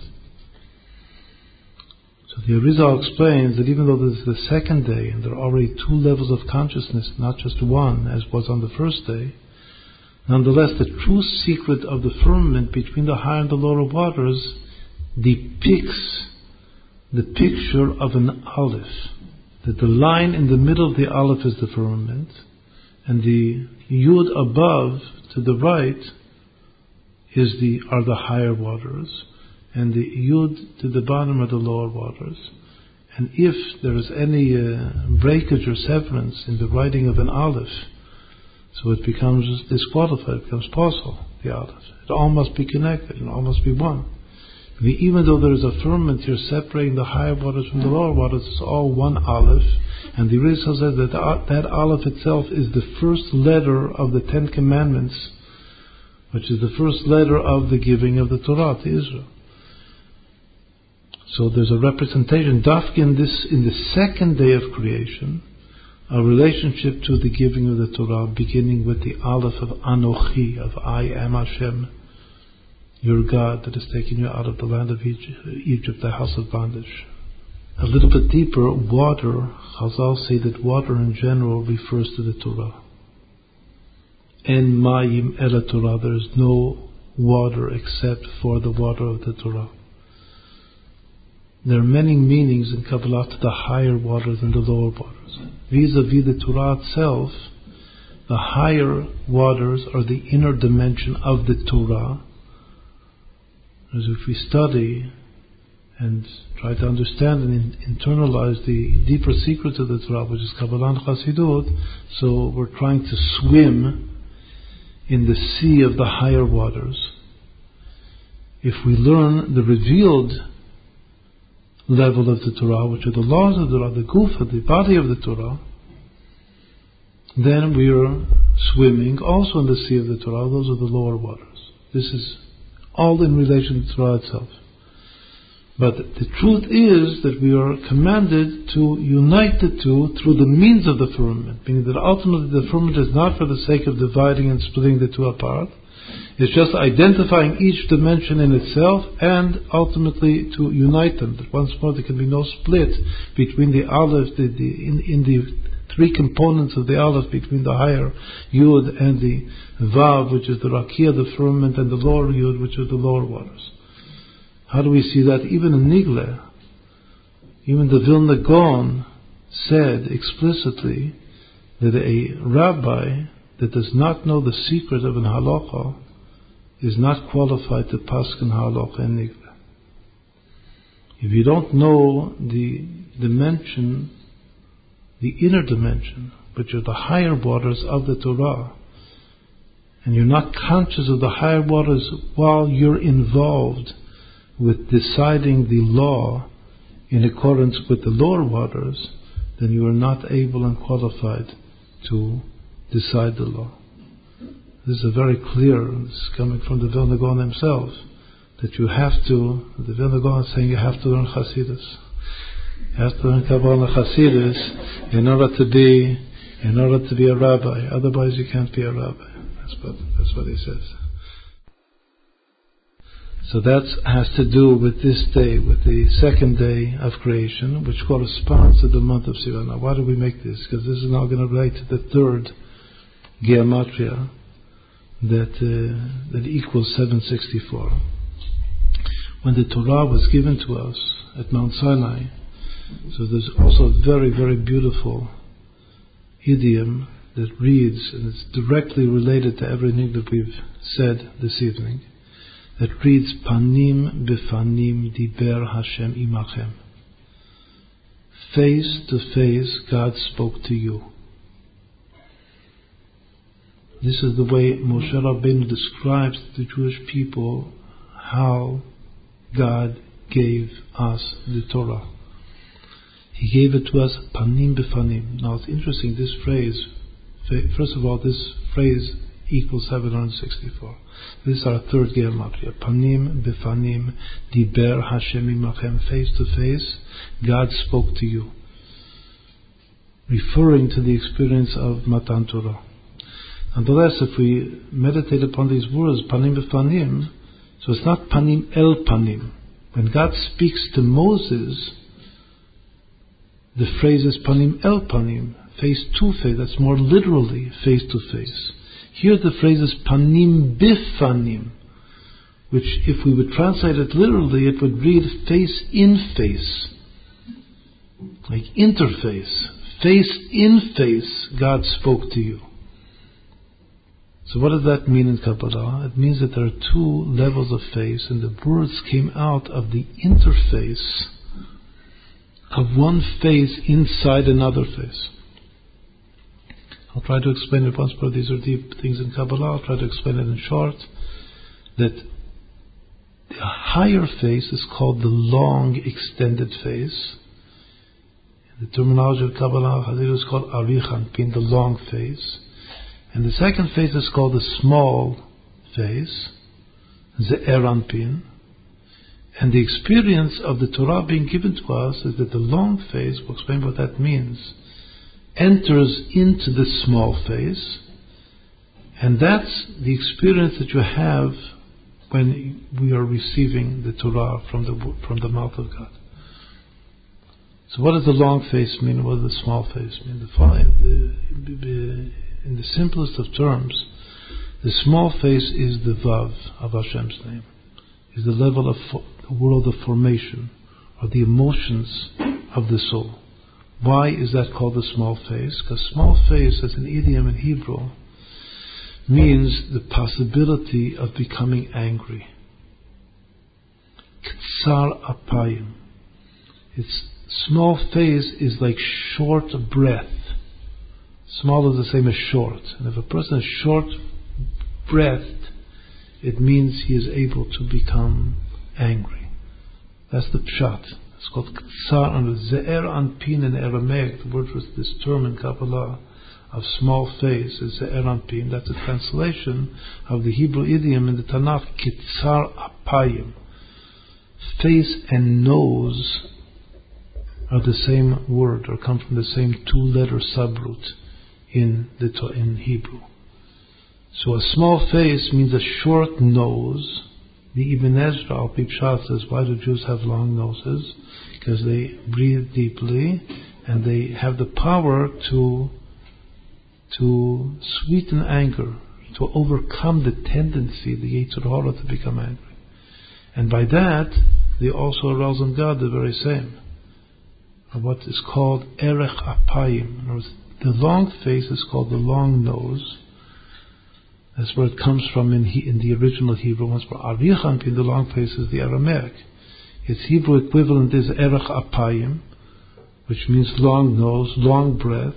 And long breath means, as an idiom in Hebrew, infinite patience and never getting angry.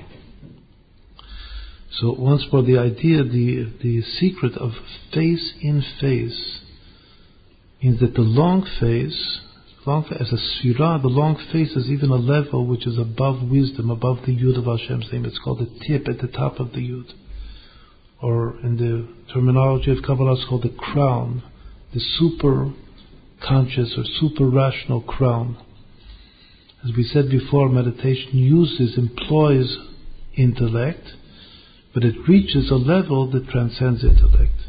That itself is represented symbolically by the Yud, that the Yud is the first initial point or flash of insight across the mind, but the Yud itself has a tip at the top which is pointing to that which transcends intellect altogether.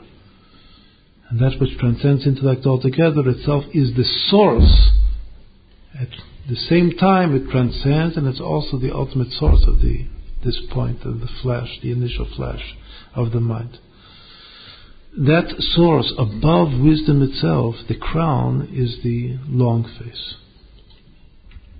In the terminology once more of the Zohar, the way the Zohar says it says that the small face is rooted in the long face. That the Zaba Tika Talia, that's the words of the Zohar. And when the Torah was given, the Torah was given with the T'nai, the condition, as Rashi himself says in the Ten Commandments, that the Ten Commandments were given, that if you'll keep them, you'll be rewarded, and if you transgress them, you will be punished.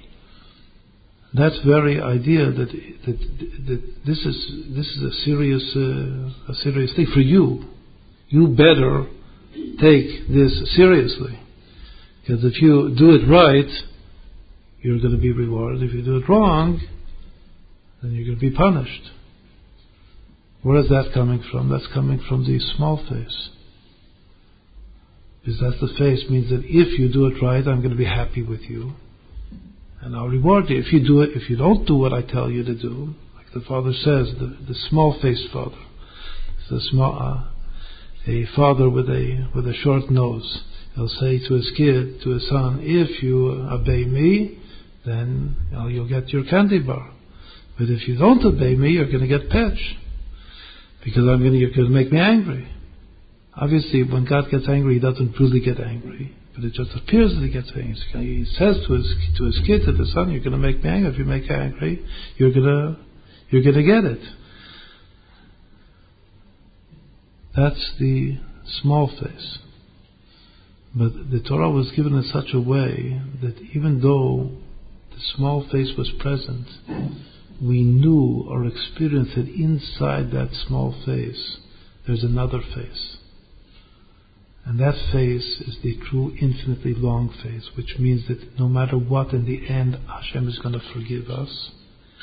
And even as explained in Kabbalah, that ultimately it will become revealed that we never sinned in the first place,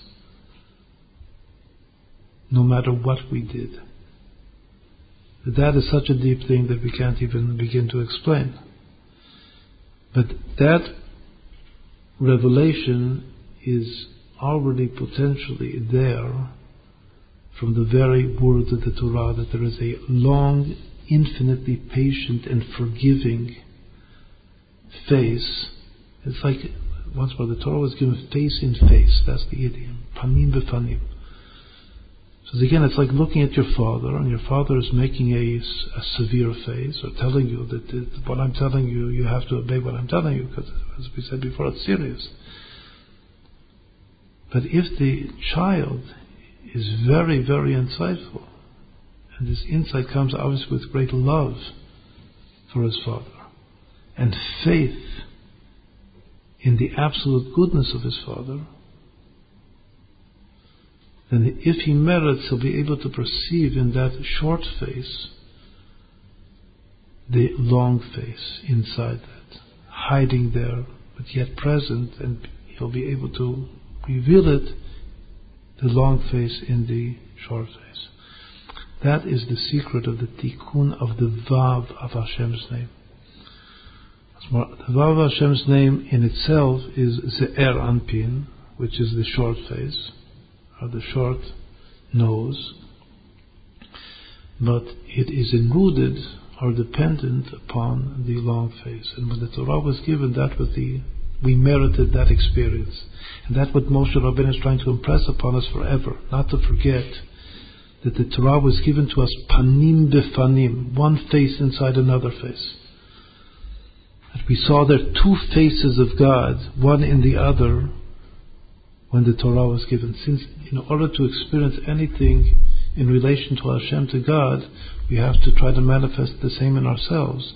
So there's obviously a Musar teaching, an ethical, moral teaching for each one of us, that always to have the long face.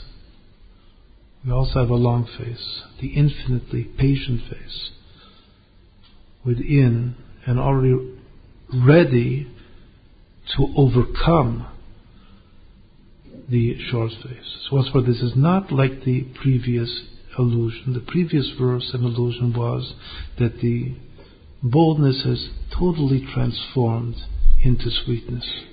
Me'az yatsa matok. This is saying that in the small face there is nonetheless present the infinite potential of forgiveness and of atonement and wiping away, even retroactively, wiping away sin altogether. And that's the experience, once more, that in the words of the Torah is panim bifanim, face in face, God spoke with you. Speaking with you, diber, that's Aseret HaDibrot. The 10 Commandments are called the 10 sayings, the 10 things that Hashem spoke. And He spoke them all in a state of panim bifanim. So this is the third meditation, the third very central phrase in the Torah that equals 764 this coming year.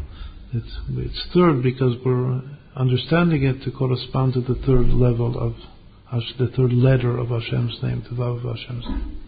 So Acharon Chaviv, the fourth of our Remazim of Tafshin Samach Dalet, is a verse from Psalms, also a very, very well-known verse. Maybe before we say it, we'll just make a remark that may be important for someone to hear. That you might think that there are an unlimited number of phrases in the Torah that equal 764. That is not the case. Obviously there are more than 4, but it's definitely a very relatively limited number, especially of full phrases.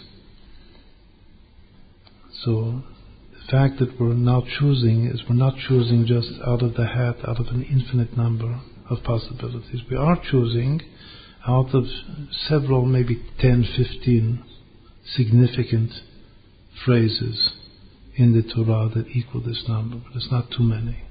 That's just an important thing to know statistically.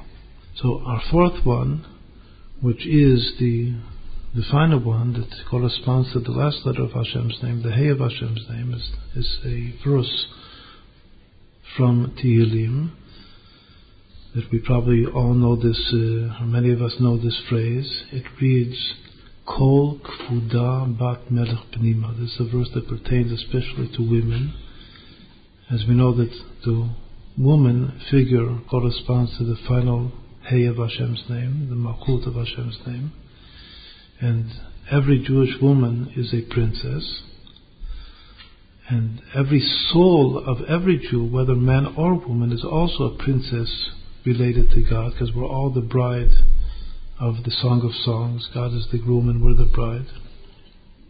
And each one of us, that soul, that very soul which is the violin, the candle of God, is very often spoken of as a princess. Maybe some of us have read and know the first of the 13 stories of Rabbi Nachman of Breslov, which is called Avidat Bat Melech, and many other stories and allegories throughout the Torah that the Jewish people, either as a whole or every single Jewish soul, is a princess. And this is one of maybe the most important verse that describes the nature of a true princess. And it says, Kol Kfuda Bat Melech Pnima. That all of the glory, so that's why we have here a word that we've seen before. The very same words and concepts that we've been talking about this evening from beginning appear here also in this verse. All of the glory of the princess is inside, is Pnima. But that word Pnima is the same word as face. Everything that we've been discussing about the face, beginning from the first of our phrases, which is Hashem, which is Moshe Rabbeinu asking Hashem to reveal His face, which is His kavod, the higher glory. This now, the final verse, is the glory of Malchut, the glory of kingdom, which is the glory of the princess. And all of the glory of the princess is inside. What does that mean? The simple meaning is that the glory of the princess is her modesty, which would then mean that one of the things to emphasize this year, Tafshin Samach Dalet, is modesty. It's a year of Kol Kfuda Bat Melech Pnima. So that's a very, very beautiful phrase to be able to think of and even give over to other people, that we're now, maybe of all of these phrases, this is the most pertinent one to Hamaise Hu Ha'ikar, that Rabbi always used to say, that we have to take to heart something that we can apply in Maise before Mamash. So now, since we're entering a year that equals Kol Kevuda Bat Melech Pnima, all of the glory of the princess is inside, so this is a year of modesty. Now you might think mistakenly that that means that a princess never leaves the house, that women should never go outside. And if you're a husband, you might tell your wife, go home and tell your wife that we're coming into year Kol Kfuda Bat Melech Pnima, don't leave the house. So that obviously is a fatal mistake. As the Rebbe explained, do not interpret that verse to mean that women are not allowed out of the house if you want to be a princess. But if you don't want to be a princess, so you can go wherever you want. But if you want to be a princess and you want to have the glory of a princess, you better stay at home. That's not necessarily or really what it means, especially in our times, in our generation. Modesty is an inner attribute and characteristic of the soul. It's called sniut, which is the most important attribute of a woman, but it applies to a man as well. And the most important verse in the whole Tanakh, in the whole Bible, that talks about sniut is the phrase Hatznei alechet im Elokecha, walk humbly with God. And there we see that walk modestly, not humbly. Modesty is the real word, sniut, even though usually it's translated as humbly. Humbleness is anava. Modesty is sniut. The attribute which especially applies to women is the modesty attribute, sniut. And once more, the verse is Hatznei alechet im Elokecha, and the modesty, it doesn't say there's the modesty of dress. For instance, in general, we identify modesty not just as staying at home, but as dressing modestly. But from the most important verse in the whole Bible that talks about modesty, we see that the emphasis of modesty is not even how you dress. Obviously, it has to do with how you dress as well, but it's how you walk. It says walk modestly with God. It doesn't say dress modestly with God or for the sake of God. It says Hatznei alechet. What does that mean? What does it mean to walk modestly? The simple meaning, as explained in Chassidut, is that the person does not publicize his deeds. In the very base language, a person never shows off. To show off in Chassidus is like the worst possible character trait that is. That's called a blito. And a person who innately, we say, hates showing off, that's the most positive attribute. That's identical with sniut. That means that everything that you do is bipnimius. He said that this is the day of receiving the Torah in the month of Elul. This is the day of the giving of the Torah, which corresponds to the month of Sivan within the month of Elul. The customary blessing of receiving the Torah that the Rebbe in Chabad always used, the Rebbe always said every single year on Shavuot, the blessing is to receive the Torah with joy and pnimius. Besimcho b'pnimius.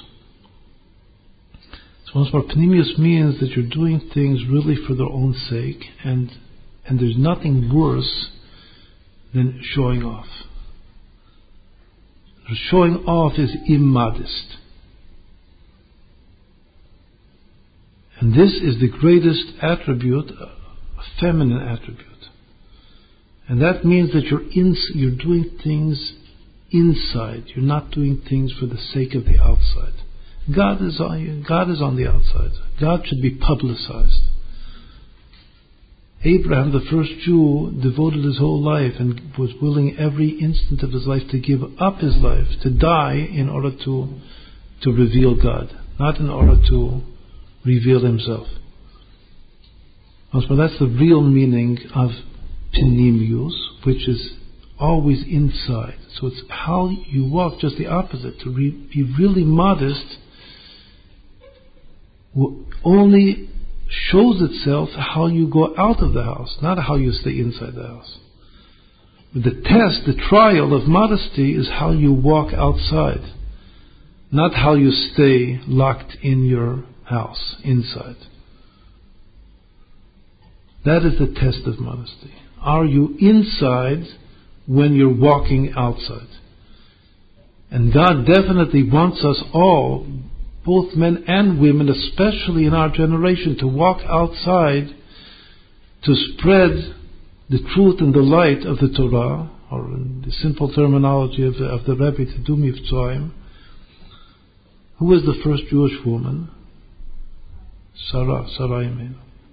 The Torah explicitly says that when the angels came to give the tiding that she had been barren for so many decades, and that she was about miraculously to bear a child, Yitzchak Avinu. So they wanted to arouse Abraham's love for her. This Rashi explains in the Chumash. And so they said to Abraham, they asked him, where is Sarah? And he said he enabled that she's in the tent. And that was an association that she's immodest. And since she's modest inside the tent, so that arouses the love of the husband, the modesty of the wife.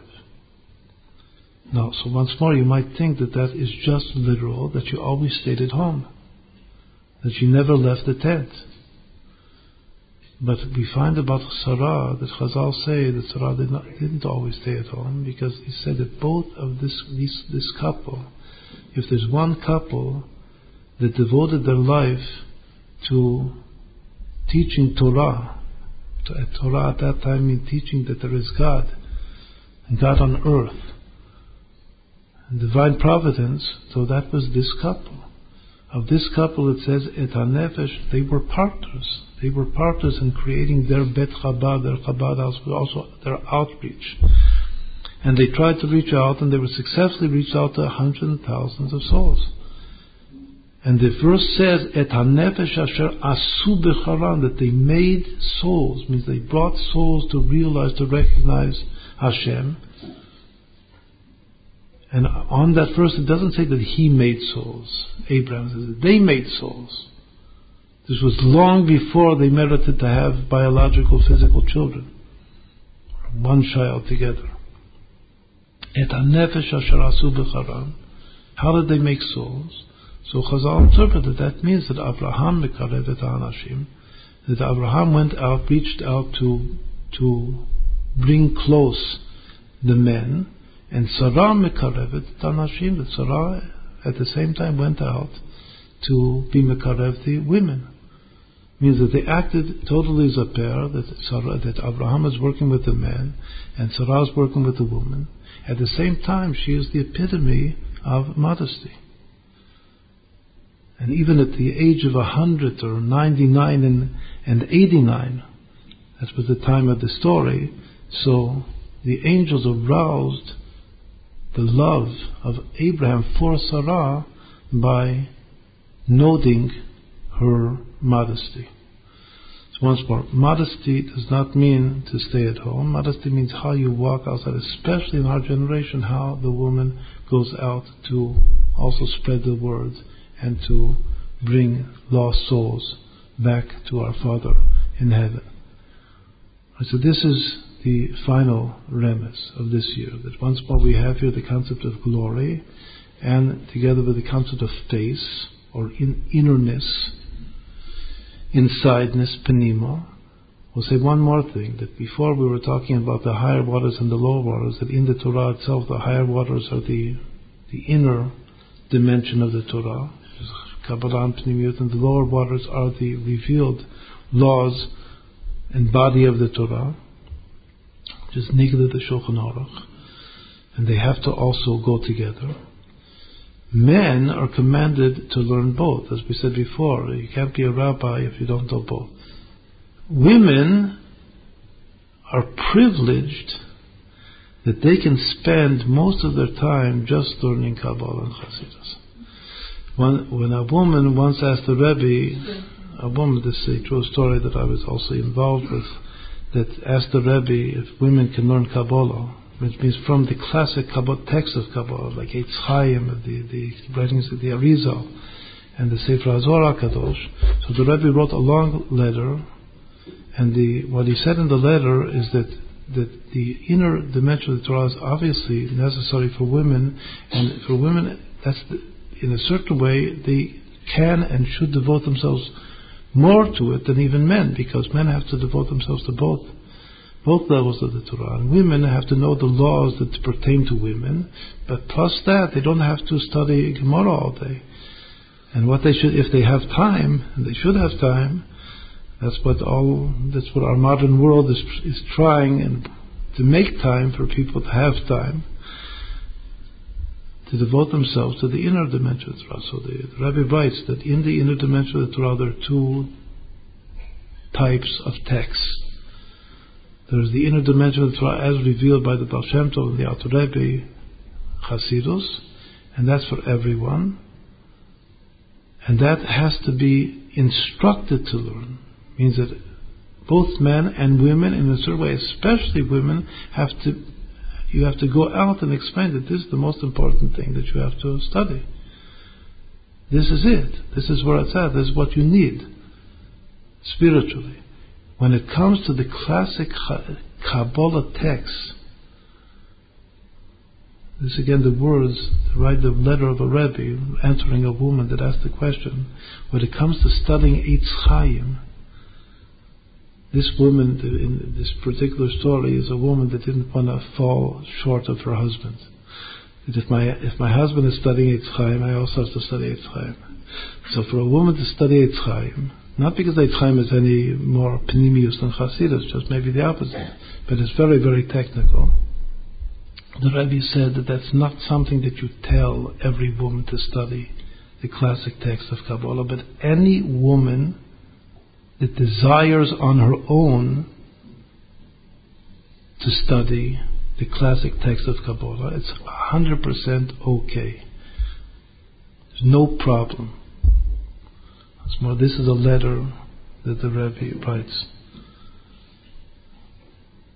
Even for men, it was a problem to study Kabbalah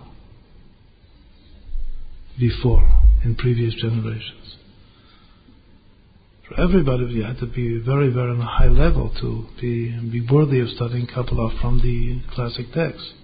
Here the Rebbe says that you don't go out and tell women that you have to read Zohar and study Eitz Chaim and Shara Kavonos. But if any woman so desires herself, sincerely from her heart, it's perfectly okay.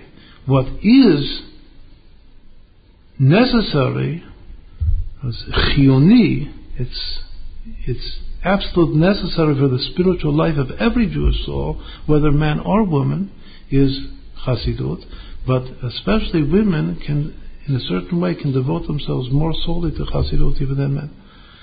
So, what does this mean? It means that if this year is a year that equals its Gematria, this fourth Gematria is Kol Kvuda Bat Melech Penima, that all of the glory of the princess is inside, it means that this is a year, a special year, that women have to create more and more opportunities, meaning classes, to study together Penima, the inner dimension of the Torah.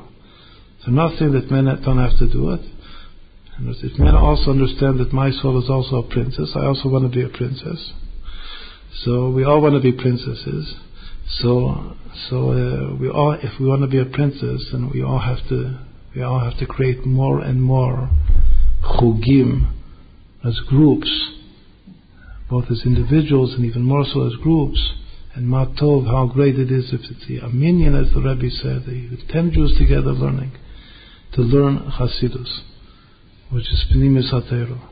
And from that comes all the blessings. The blessings begin from the essential blessing of witnessing God in the world. And that comes from learning and meditating upon the teachings of Chassidus. So with this we'll conclude. We'll hear another final nigun, and after this nigun, whoever hasn't davened Mariv, so we'll make a minyan here on Mirza Hashem.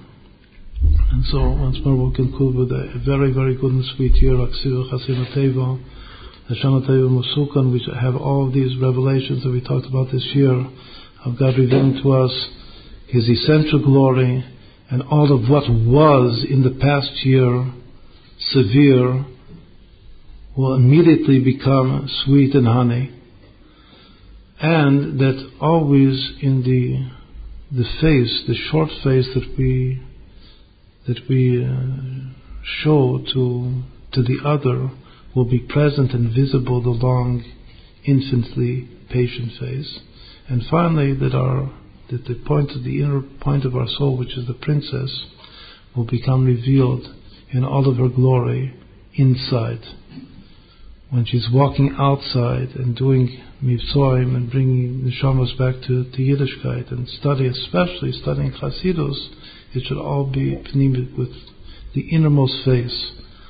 The Sharanun that Moshe Rabbeinu, in order to return in wedge, it's called the end to the beginning, that glory of the princess should become one also with the same glory that Moshe Rabbeinu asked Hashem to reveal to them. We should all have this in this year.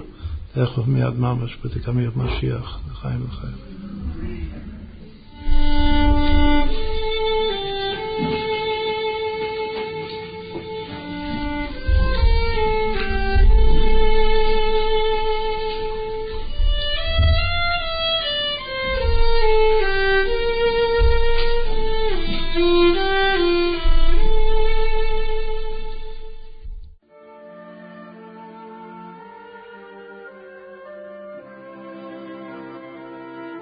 You have been listening to a lecture by Rabbi Yitzchak Ginsburg, recorded and presented to you free of charge by Galilei Institute. Your donation will help us to bring an ever-expanding selection of quality audio lectures by Rabbi Ginsburg. Galilei Institute is a non-profit organization, and all donations are tax-deductible in the USA. To donate, just click on the Donate button on the Inner Dimension homepage at www.inner.org, www.inner.org. In Hebrew, Galilei means, open my eyes. These words are from the verse in Psalms, open my eyes, that I may behold the wonders of your Torah. Under the leadership of Rabbi Ginsburg, our goal is to open the world's eyes to the light of the inner dimension of Torah, to discover God, and to connect to Him in all that we do. As we learn from the Baal Shem Tov, spreading this light will hasten the complete and true redemption. We invite you to join the Galilei team and participate with Rabbi Ginsburg in learning, teaching, and spreading the inner dimension of Torah, Kabbalah, and Chassidut. Together, the Galilei team will change the world, bringing God's loving kindness, health, happiness, and true peace to all. For more information about Rabbi Yitzchak Ginsburg's teachings and how to participate with the Galilei Night team, visit the Inner Dimension website at www.inner.org, www.inner.org, or email us at inner@inner.org.